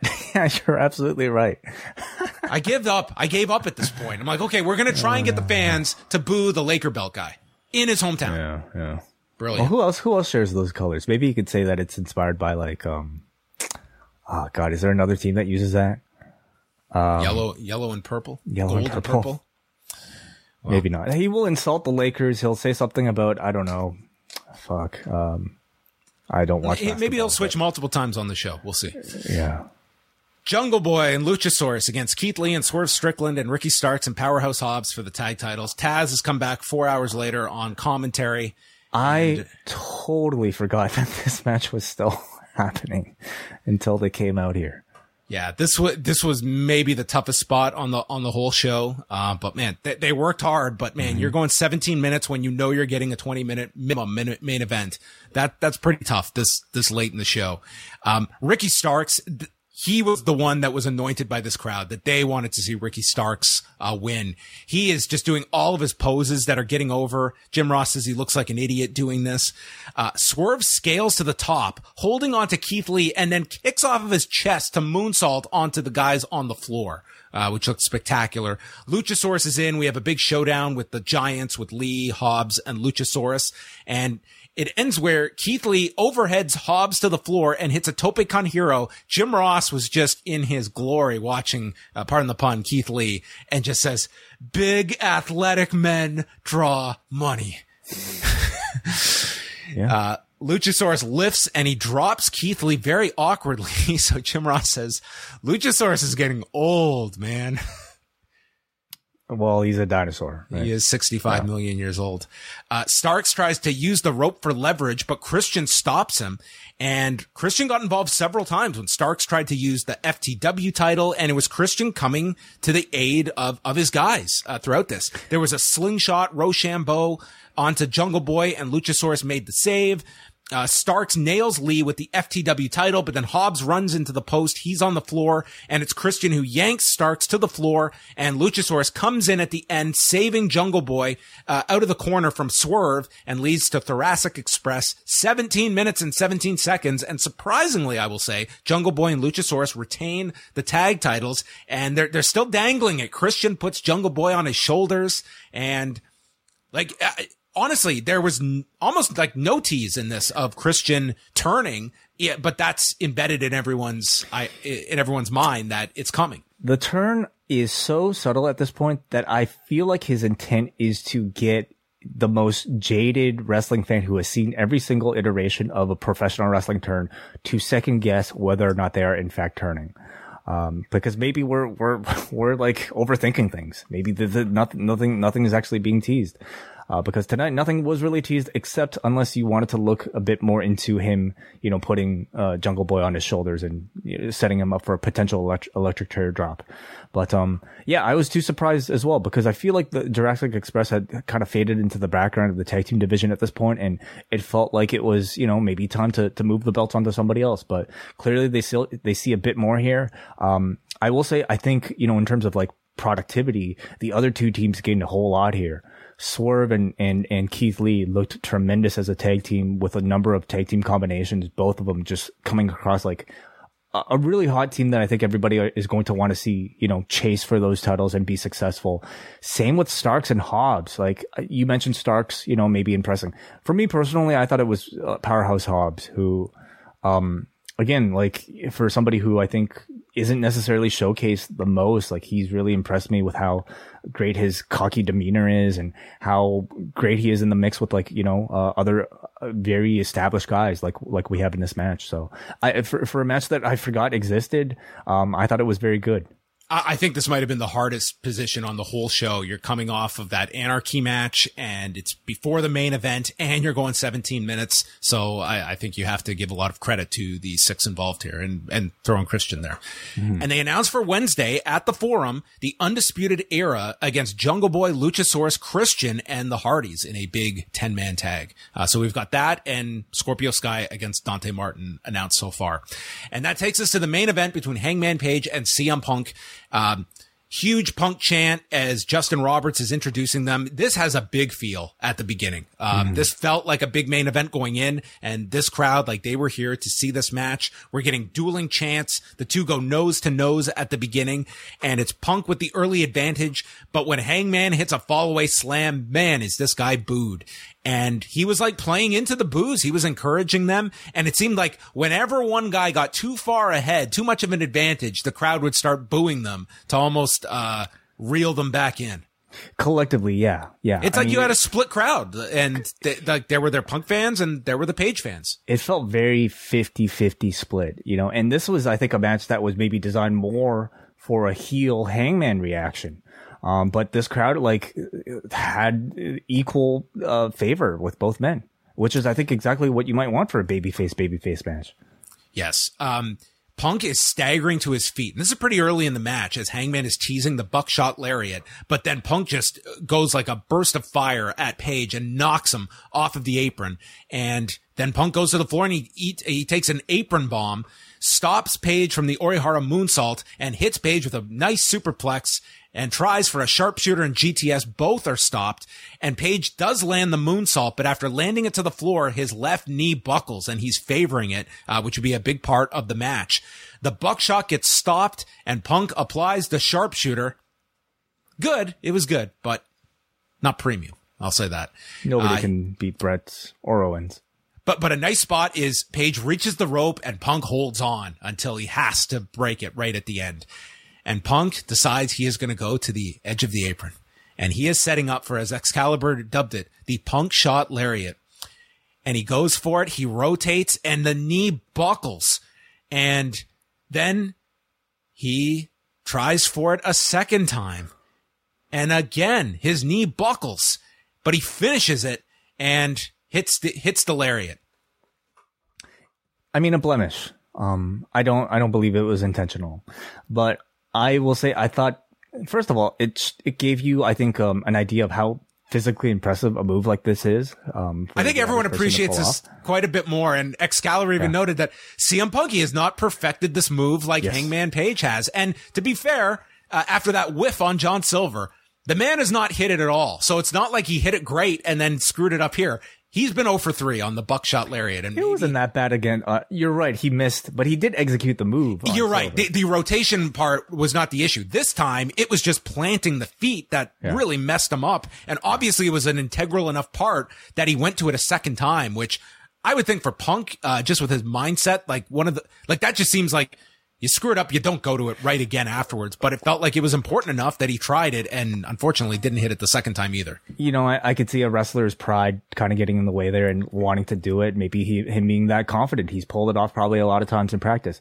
I will also say, I thought Page saved it masterfully the first time around. You know, like it's so quick with it too. He saw Punk trip and he just went right after him, took advantage, and then they reset. And Punk sold the knee for the rest of it. Like the knee was not an issue, which could have been a better explanation, but like he wasn't selling the knee. But after this, he did sell the knee after screwing it up. So, I mean, that's the best you can hope for. Like it's a blemish and you either run with it or you make it like a strong negative on the match. And I don't think that was the case. So, Punk is also kicking at Page's knee and he's limping, and Punk gets thrown over the timekeeper's table, and Page is totally heelish here, holding up the belt, yelling that it's his title, he'll never have it, and the crowd is booing him. Punk then catches the buckshot, lifts him up onto the shoulders, and swings the legs into referee Paul Turner. And the ref goes down. Page regains his footing. He goes to get the belt. And he's conflicted. Do I use the belt to take out Punk? And he ultimately throws the belt away, sets up for another buckshot, but Punk ducks and he lands the GTS and wins the match in 25 minutes and 54 seconds. Punk is in tears. He is celebrating, and this did not air on the pay-per-view, but FTR came out and hoisted him up in the ring, a la Bret Hart at WrestleMania 10. Punk got his big Bret Hart moment, but that did not make it onto the broadcast. CM Punk is your new AEW champion, the 5th man to hold the title. Wow. Yeah. I thought it was a hell of a match. I thought it really was an excellent title match, worthy of the hype, worthy of its position on the card.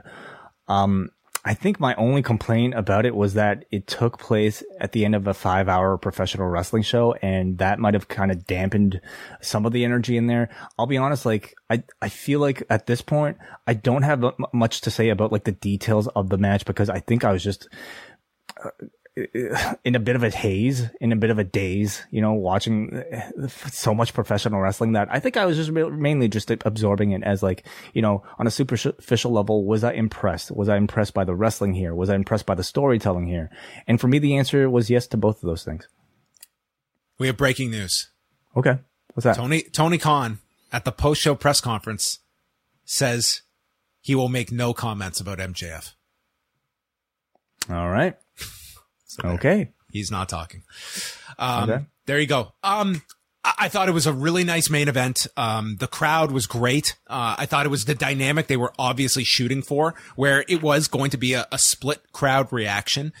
And ultimately, I thought this was the outcome to go with Punk as champion. You have so many matches to go with him. And I think ultimately Page finds his way back there. And this is going to be, I think there's an interesting story to be told with Page too, that he had that moment where he could have blasted him with the belt and his conscience told him not to, and it cost him the championship. No doubt. Yeah. I mean, that seems to be his thread going forward. Like him continuing to maybe flirt with, I guess, turning heel perhaps. Now, how does that play exactly into the promo that he cut on Wednesday? And Wednesday's promo was really interesting because there's definitely some divided, reaction to it. And, people who listen to Rewind to Dynamite know that John and I were on the side that did not like it because it did not explain a whole lot. Or at least, everything that Page was talking about. It seemed like, at least from the way that they were continuing to build it, having Tony Schiavone specifically in this show, commenting about him not exactly knowing what he was talking about. I think maybe it was on some level intentionally supposed to be confusing, and maybe something that would reveal itself in the future, or maybe they're just kind of playing with the overall, reception to the promo.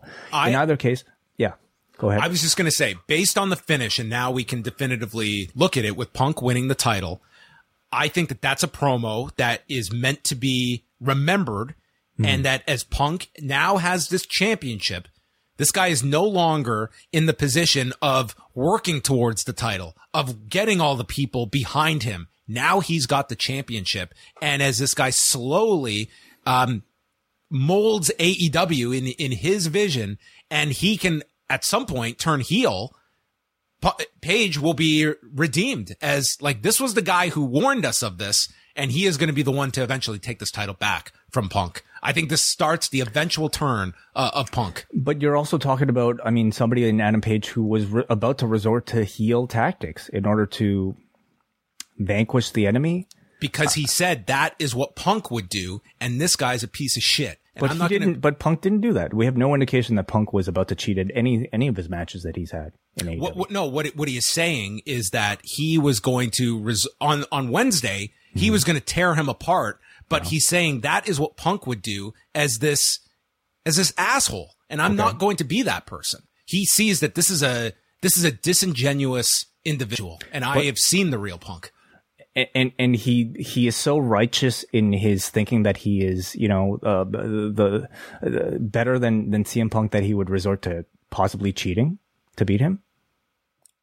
That he didn't. That he ultimately did not resort to cheating. But he was thinking about it. And he Punk, thought about it. That was more than what Punk did. Punk didn't think about it at all. I mean, he was doing heelish things in the match. Not like with a belt shot. Hey, he held on to the submission right until the end. I mean, that's not that bad. That's within the rules. Well, it's all I'm saying is that if Punk, you do want a heel turn out of Punk at some point, wouldn't you? Yeah, would you not? But I think the value of this rematch is when you have a clear babyface and a clear heel. And Punk, that might be a year from now. That might be 6 months from now. But I do think that you kind of want to have your champion that can work with baby faces and work with heels. But I think Punk, the whole thing is like, he wanted to keep this title away from Punk because now this guy, it's the third summer of Punk. And where's this guy going to be at the end of, in 6 months from now? I'm just saying it's a promo that I think could make more sense down the road. It might not, and I'll be the first to say that was a ludicrous. I feel like there were a lot of Cody Rhodes promos that you could have been explained that way too. Eventually he'll get to. Well, could be. It could be. There were a lot of like Codyisms in that promo where sometimes they really do overthink things to try and, in the absence of storytelling, it just becomes talking in riddles, which is exactly what CM Punk called it on Wednesday. Your overall thoughts on Double or Nothing? This was too long of a show. I know that they have a stacked roster and they want to pack it in. This was too long of a show. I think they need to cut that down because I think like there is a certain burnout that we experienced in the middle of this show. However, there were still a lot of big matches at the end that all to me delivered and overcame that. But length was my biggest negative on this show. That said, was this the longest pay-per-view that they've had? I can't say for certain. It might have been, but I don't know 100%. I would certainly recommend. I thought the Anarchy in the Arena was the match of the show. Mm-hmm. I really enjoyed the House of Black, the trios match, with Penta, Phoenix, and Pac. I thought O'Reilly and Darby, for the time they had, I really enjoyed that as well. There was some very good wrestling on this show, and there were some others that did not meet the expectation level as well. It is a high bar, and there was some weak stuff on this show. So I would not say this followed. If you want to go back to All Out of last September, which was really brought up as well, you had that amazing cage match, the debuts, and then Full Gear and Revolution are, to me, two of the best pay-per-views they have ever produced. I don't think I would put this one at the level of the last two. I would agree that it was maybe not, it's not in contention for like one of the best shows of all time, and maybe the other ones were. And I agree with your highlights as well. You know, there were a lot of things on the show that I think were perfect conclusions to stories like Wardlow and MJF. No, despite all the controversy surrounding it, I thought if you weren't aware of all that was going on, it felt like something that just stuck to plan, you know, and they stuck the landing, I would say, very much so. And then in the body, you had a lot of good wrestling, but good wrestling is not something that this show is often lacking. I would say it was missing maybe that sort of big match of the year candidate that we'll probably be revisiting, unless you want to count, you know, what is it, Anarchy in the Arena as that thing. But instead of maybe that one big wrestling match that I think we'll all be talking about, it kind of made up for it in terms of quantity, and I don't know if that's ever a good thing. I agree with you that they could have cut maybe 3 matches, you know, from this thing to shave off some of the length. But I mean, it's time after time now where we're seeing 4+ hour pay-per-views. This is the style that Tony Khan seems to prefer. Which for 4 times, I guess this year 5, I can get, but I would say like this is not something that I'll say I would be looking forward to if it was every month, that you were getting one of these. Like, I think it's for the few times they do it a year. That's fine, but it's fine. But like, is it attractive? I mean, maybe we're not the target, John, because, you know, we watch a lot of wrestling. Maybe for them to feel like they're justifying the dollar amount. They think, you know, the more the better, perhaps. I think it's also, it comes down to pacing as well. Like, this is one where it's like boom, boom, boom, boom, boom. And I don't know what it is, but like, I do have an appreciation for, like, especially the UFC pay-per-views that like, they're even longer than this. And I don't feel it anywhere near this. And maybe it's like, you can mentally relax in between the fight. It's almost like it's 3 little cards between the early prelims, the prelims, and the main card. And, you know, a fight can end at any point. Whereas, you know, for a lot of these matches, you can kind of earmark in your head, like, time-wise. You're not going to get a 30-second finish in a match. Most of them are getting time. But nonetheless, I don't want to, like, begrudge the length too much, because I still really enjoyed the show overall, and it would not be enough to turn me off of this show. I would still recommend the things that we went over. I don't know if you have to watch all 5 hours. This is like saying there was too much food on the menu. You know, like, it's, you know, what you're getting on these shows. Like, we went in knowing this was going to be a lengthy show. This was not something that came out of left field. So you kind of know going in that on a 13-match show, it's probably not going to be done in 3 hours. Right. We have talked enough about this. Let's get to your feedback. And this person has been waiting since the beginning, so thank you so much for your patience. Bruce Lord, what did you think of Double or Nothing? Evening, guys. Wow. To quote AEW's former competition, it's a marathon, not a sprint. And boy, howdy, did this feel like the former for much of this. More than anything, I mean, there were certainly some high points, I think, in the first half of the show, but it sort of felt like it had difficulty kind of building and sustaining momentum for a good portion of it, you know, apart from like the emotional highlight of Martha's speech. It wasn't really until you got the Kyle and Darby match, and then those last 4 matches, that I sort of felt, okay, yeah, this is sort of a piece of the you know, the previous 3 AEW pay-per-views, which were all, you know, fantastic. And I do think that in those last 4 matches, you know, Rosa and Deeb, the Anarchy in the Arena, the tag titles match, and the world title match, not only were all 4 of those really good, but they were very different in style, like really, really different, you know, kind of modes and sort of what you were looking for. You know, one very technical, one a complete bonkers brawl, one, you know, kind of a very spot heavy one, and then this long-term, kind of psychological, you know, big match world title match there. Wade, to your point at the beginning of the show, about how, yeah, it's in all likelihood the MJF match was always going to be booked like this.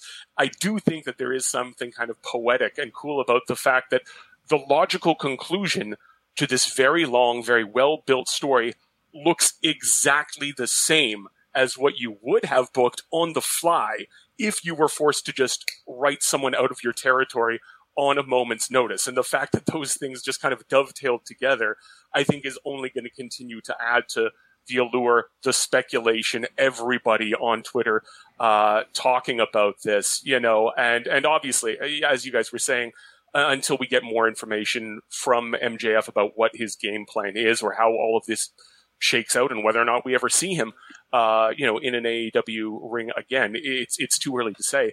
But I will say this, for all of the talk about, you know, burnt bridges, I do think it's kind of poetic that, you know, Jeff Jarrett, the man who infamously held up Vince for cash on the night of a pay-per-view and then immediately left the company, just re-signed with the WWE in a creative capacity this past weekend. So there's also something kind of fitting about that, I think.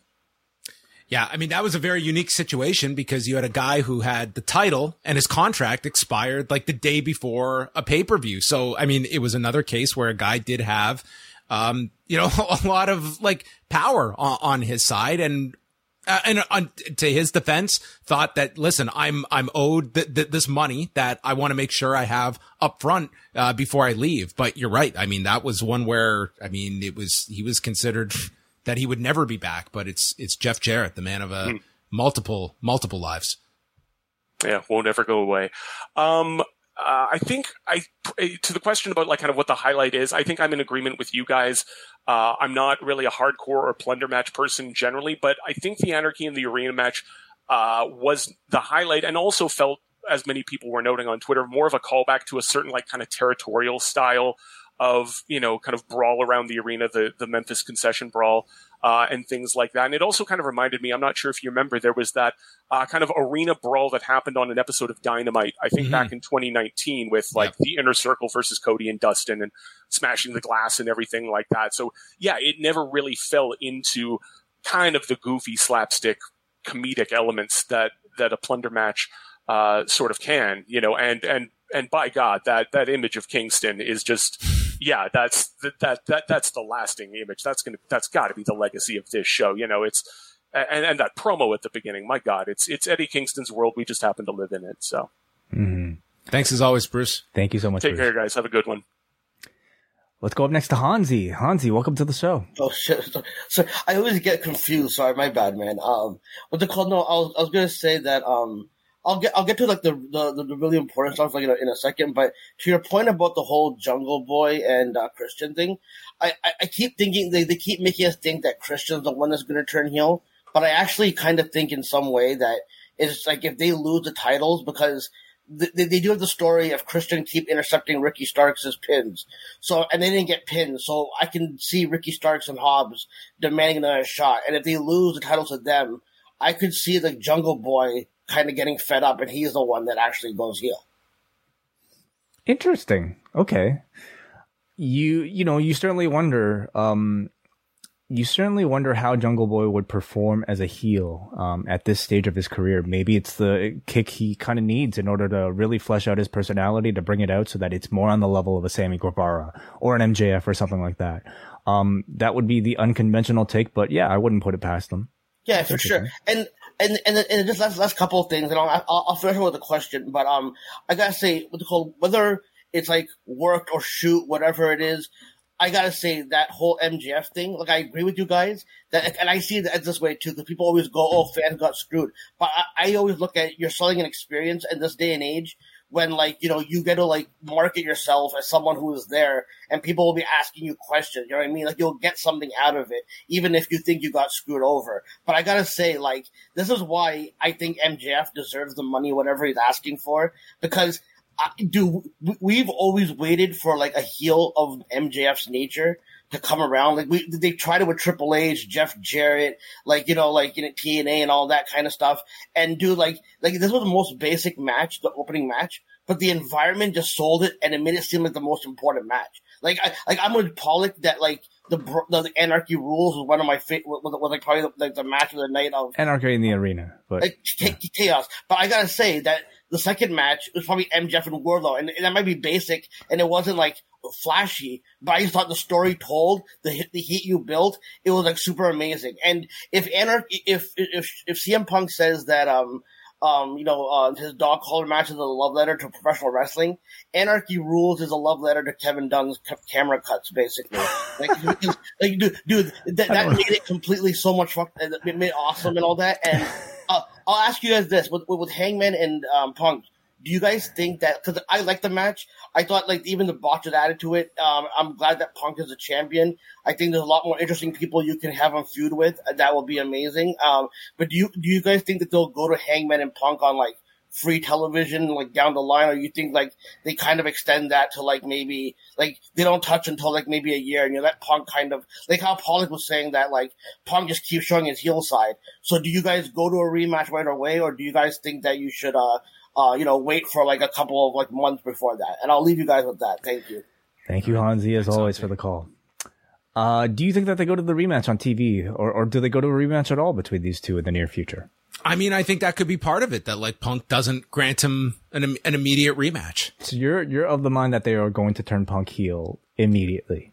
I wouldn't do it immediately. I would have like a creative way to not get to it immediately, and then it sort of becomes, why hasn't Page gotten this title match yet? Because I don't see what purpose it serves to throw a rematch in where you're not taking the title off Punk right now. There's all these big matches to do. What does this story get served by with a second loss to Page? Mm-hmm. Yeah. Which there might be a valid reason to do it, but I don't have that reason off the top of my head. I think so much of it, depends on where they're going to go with Hangman Page. You know, they don't do rematches though, like in AEW. So like he would, I think, have to fight his way back to it first.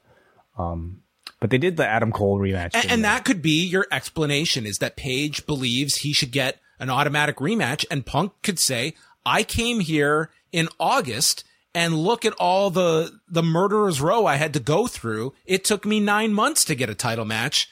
You have to do the same thing I did. And you have that plausible deniability if you want to be a Punk supporter or a Page supporter.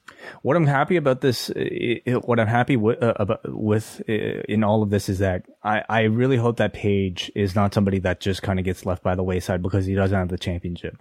I think he had a really great run. A string of very consistent in-ring matches, even though they might not have always felt like the biggest matches on the show. But let's not forget, it's like, he had amazing matches with Kenny, with Bryan Danielson. I think if you put these matches up, I think the Lance Archer match, like if you put up the matches he had, they were tremendous. And I do not feel that that's going to be an issue with Hangman. Like, I think you will get back to this, and I would not want to do it immediately. But I think there is a long-term story there with Page. We go to a super chat here from Doug Greenwood, who sends £10. Thank you so much. He says, "It is my birthday." Happy birthday, Doug Greenwood. He says, UK time, and I have a doctor's appointment in a bit, so I can't call in, but thought I would leave an appreciative tip. Good show, but the weakest AEW pay-per-view since last year's Double or Nothing. Chaotic. Would you agree? I guess if we're looking at, like, we just listed off there's only been 3 after Double or Nothing last year, and I would say this would be below those 3. Yeah. I think all out last year really gets elevated by the cage match, which was, most people's match of the year, and those debuts at the end as well. I think if we have looked match by match, this one might be on par. It's missing that match of the year, but there were some very good matches on tonight's show, but I think that's fair. I'm also looking at Double or Nothing, and I mean, it was headlined by Stadium Stampede. We had Kenny Omega versus Orange Cassidy and Pac. Sure. Darby and Sting versus Men of the Year, Britt Baker Shida, Cody versus Ogogo. Okay. So yeah, I'm looking at the card, maybe not the most memorable card. So the beginning of that card was, I remember being tremendous. And that was the first time they had like an expanded amount of fans as well. Like not just that they had increased the amount there. I mean, it was a good show. I would put this ahead of last year's Double or Nothing though. We have a lot of feedback to get to, John, from forum.postwrestling.com. Okay, we're just going to go right into the morning. why don't you start us off? Okay, we got a Benjamin who says, and I'm not going to read everything because some of you guys have written a lot here, but Benjamin says, great show. Booking around the basketball game seemed like a hindrance. How much do you think ultimately was made of that whole thing? You know, I mean, the game was over by the time I think Anarchy in the Arena was starting or early into the match. So, I mean, it was. Do you feel like they had anything go longer to try to make sure that, you know, the main event at least didn't start? I mean, what Khan had said at the press conference was that if they weren't going against the game, they probably would have taken like one or two matches off and put them on the buy-in. But I don't think they did any kind of adjustments in terms of, you know, it was there was plenty of time by the time the game ended before the main event, and that was their promise, was the main event is not going to start until the basketball game is over, and it was over loads of time before the title match started. He says Thunder Rosa versus Serena Deeb was amazing. I wish AEW would give more time to women to develop their stories, because Rosa's go home promo was awesome, and Deeb's sympathetic heel promo was also great. But the lack of TV time put them in a position of having to win the crowd over more, which they totally did. I agree. Athena debuting is great, but is she, like any other woman, aside from Jade Cargill and Britt Baker, going to get any time to tell stories? The Cargill versus Jade match was really rough. It's an instance where rehearsals might pay off in AEW. Okay, let's go to Mark. I'm sure they get rehearsals, and they get matches on Dark as well. So maybe it's an indication that, I mean, rehearsals are just, there's no substitute for years and years of experience. Certainly, yeah. I think you're seeing that play itself out. Mark writes, Tony legitimately seemed to book against the basketball game. The most exciting stuff was the opening half hour before the game and the final hour after the game, with Anarchy in the Arena, the three-way tag, and the main event. I totally disagree. I mean, two of the things during the bulk of that show were the Owen Hart tournament matches. I hardly think those would be throwaway things that, you know, hey, don't wrestle so hard, guys, because we are going up against a basketball game. I think some of that was just the way it turned out. And I think that, you know, you had a crowd that you could have argued like they came down at that part, but they came back for, the end part. But nonetheless, Darby. Maybe the crowd was watching the basketball game on their phones in the arena. Perhaps. Darby and Kyle as a Dynamite opener would have been a match of the year contender. Unfortunately, it was in no man's land on this show. The show felt very similar to some of the late 80s WrestleMania shows, a card filled with matches upon matches just to get everybody on the show. Some great matches, some good, some just filler. Interested to see where Punk goes with the title reign. Inevitable, I feel, he turns heel and becomes what Kingston, MJF, and Hangman all warned people about. Very possible if you're listening to the promos, but I think if you're watching the body of the match, I don't think there was any indication leading you to think that way, but maybe that's by design. Yeah. And I think it should be a long-term thing. I don't think you should be going to that immediately. Like, you can do Punk, you know, there's this whole period. He's just won the title. Like, you have this whole period now where he's your babyface champion, and you can slowly move into that role. And I think, yeah, Hangman should be kind of the ultimate kind of conqueror for this guy, but an Eddie Kingston rematch is really big. Who knows with MJF, but you've got your Danielsons, your Joes, Omega and Punk is a massive match. It's, to me, you have no shortage of big title matches that could take you through a long, long period of time, especially when you're booking 4 to 5 pay-per-views a year. Fairuz from Malaysia says, Double or Nothing was a show of two halves, whereby the second half, Darby versus Kyle onward, was excellent.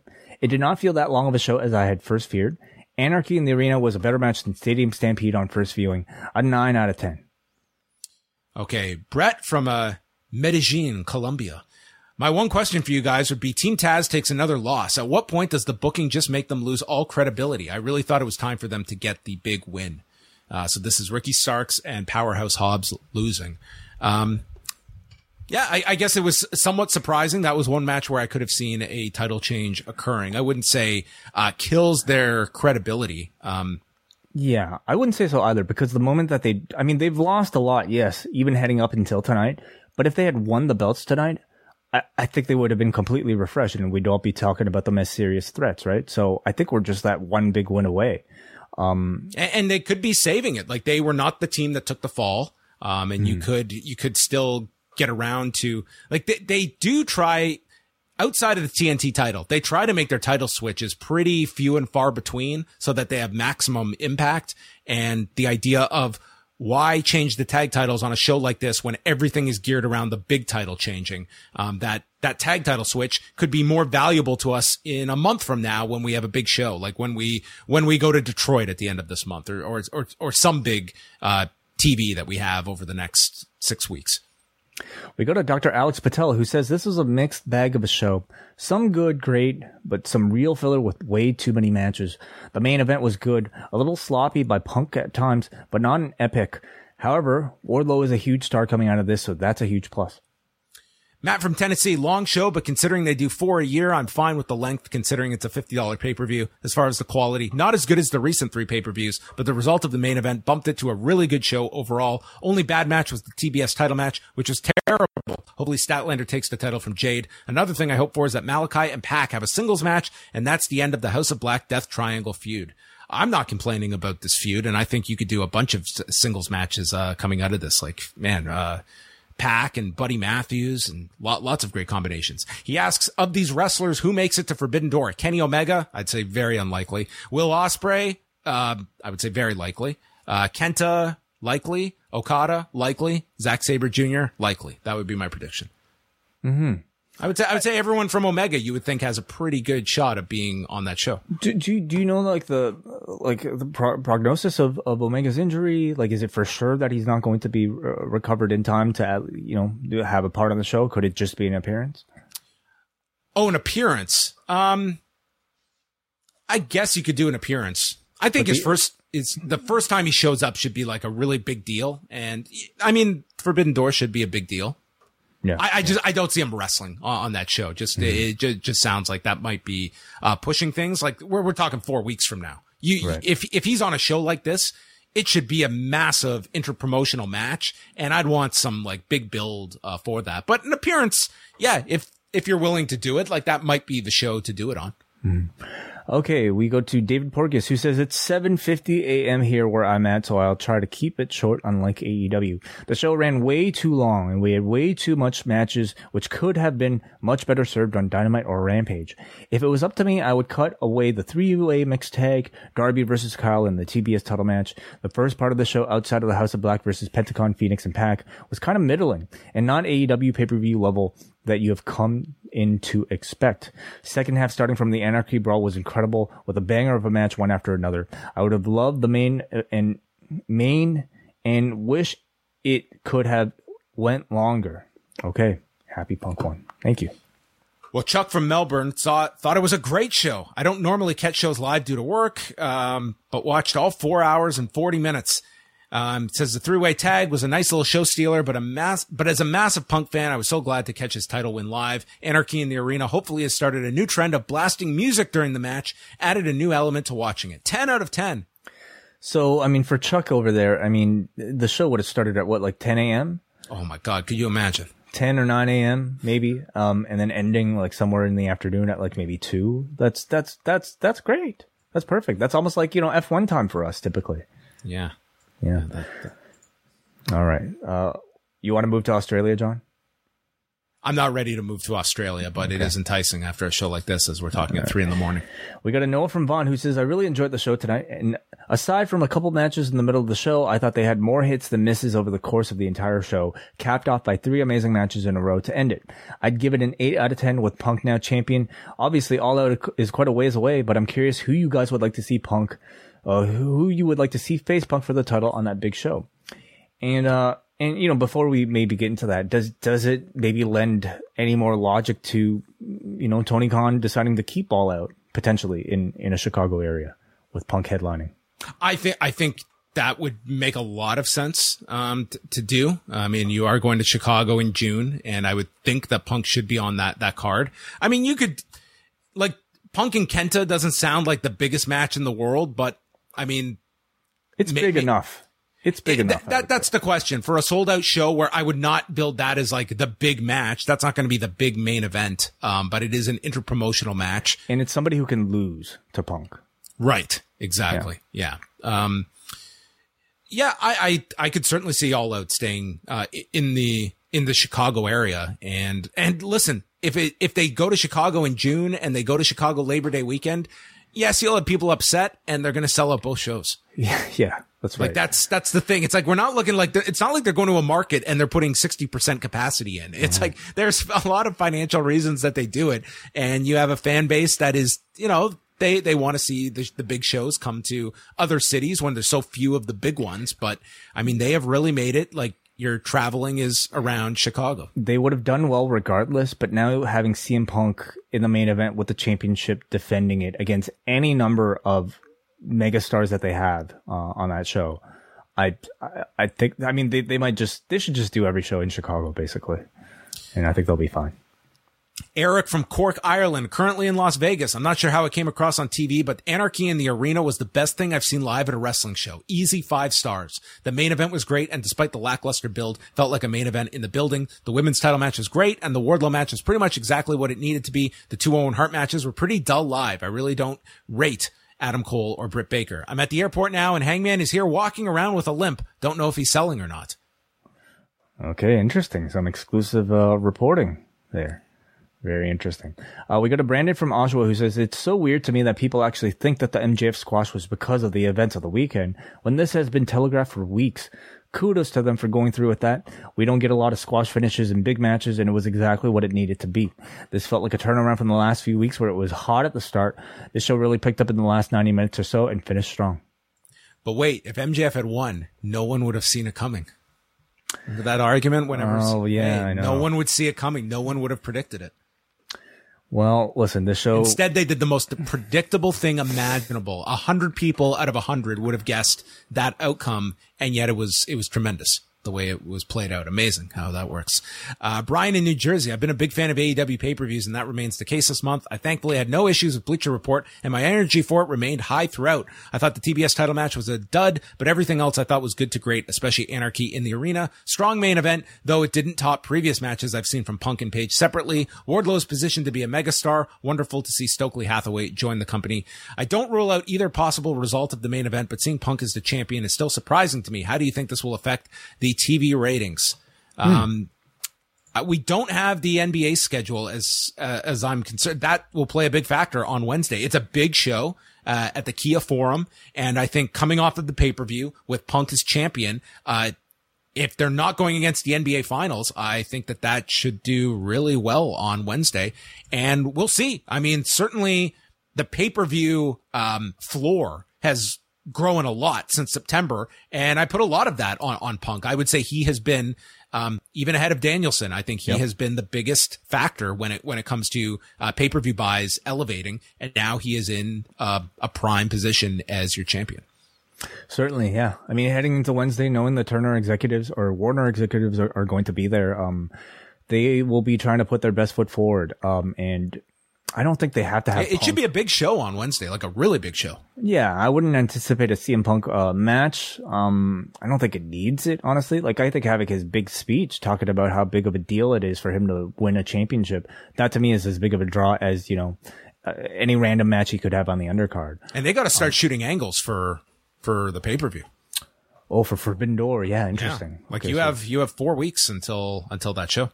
I have to think, like, we should probably see some sort of uptick in the overall ratings. I mean, not just from the lack of competition from the playoffs, but, with Punk being that much more of a presence on the shows, I would think. So that'll be interesting to study. It's a good point. We got a Manny from Pacoima? Pacoima. Nailed it. Who says, excellent pay-per-view. Hardys versus Bucks was great. I hope Jeff is okay, as he seemed a bit off.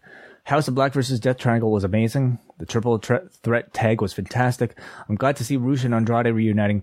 Maybe Naito joins them at the Forbidden Door, and we once again see Los Ingobernables. I think they should absolutely do that, Manny.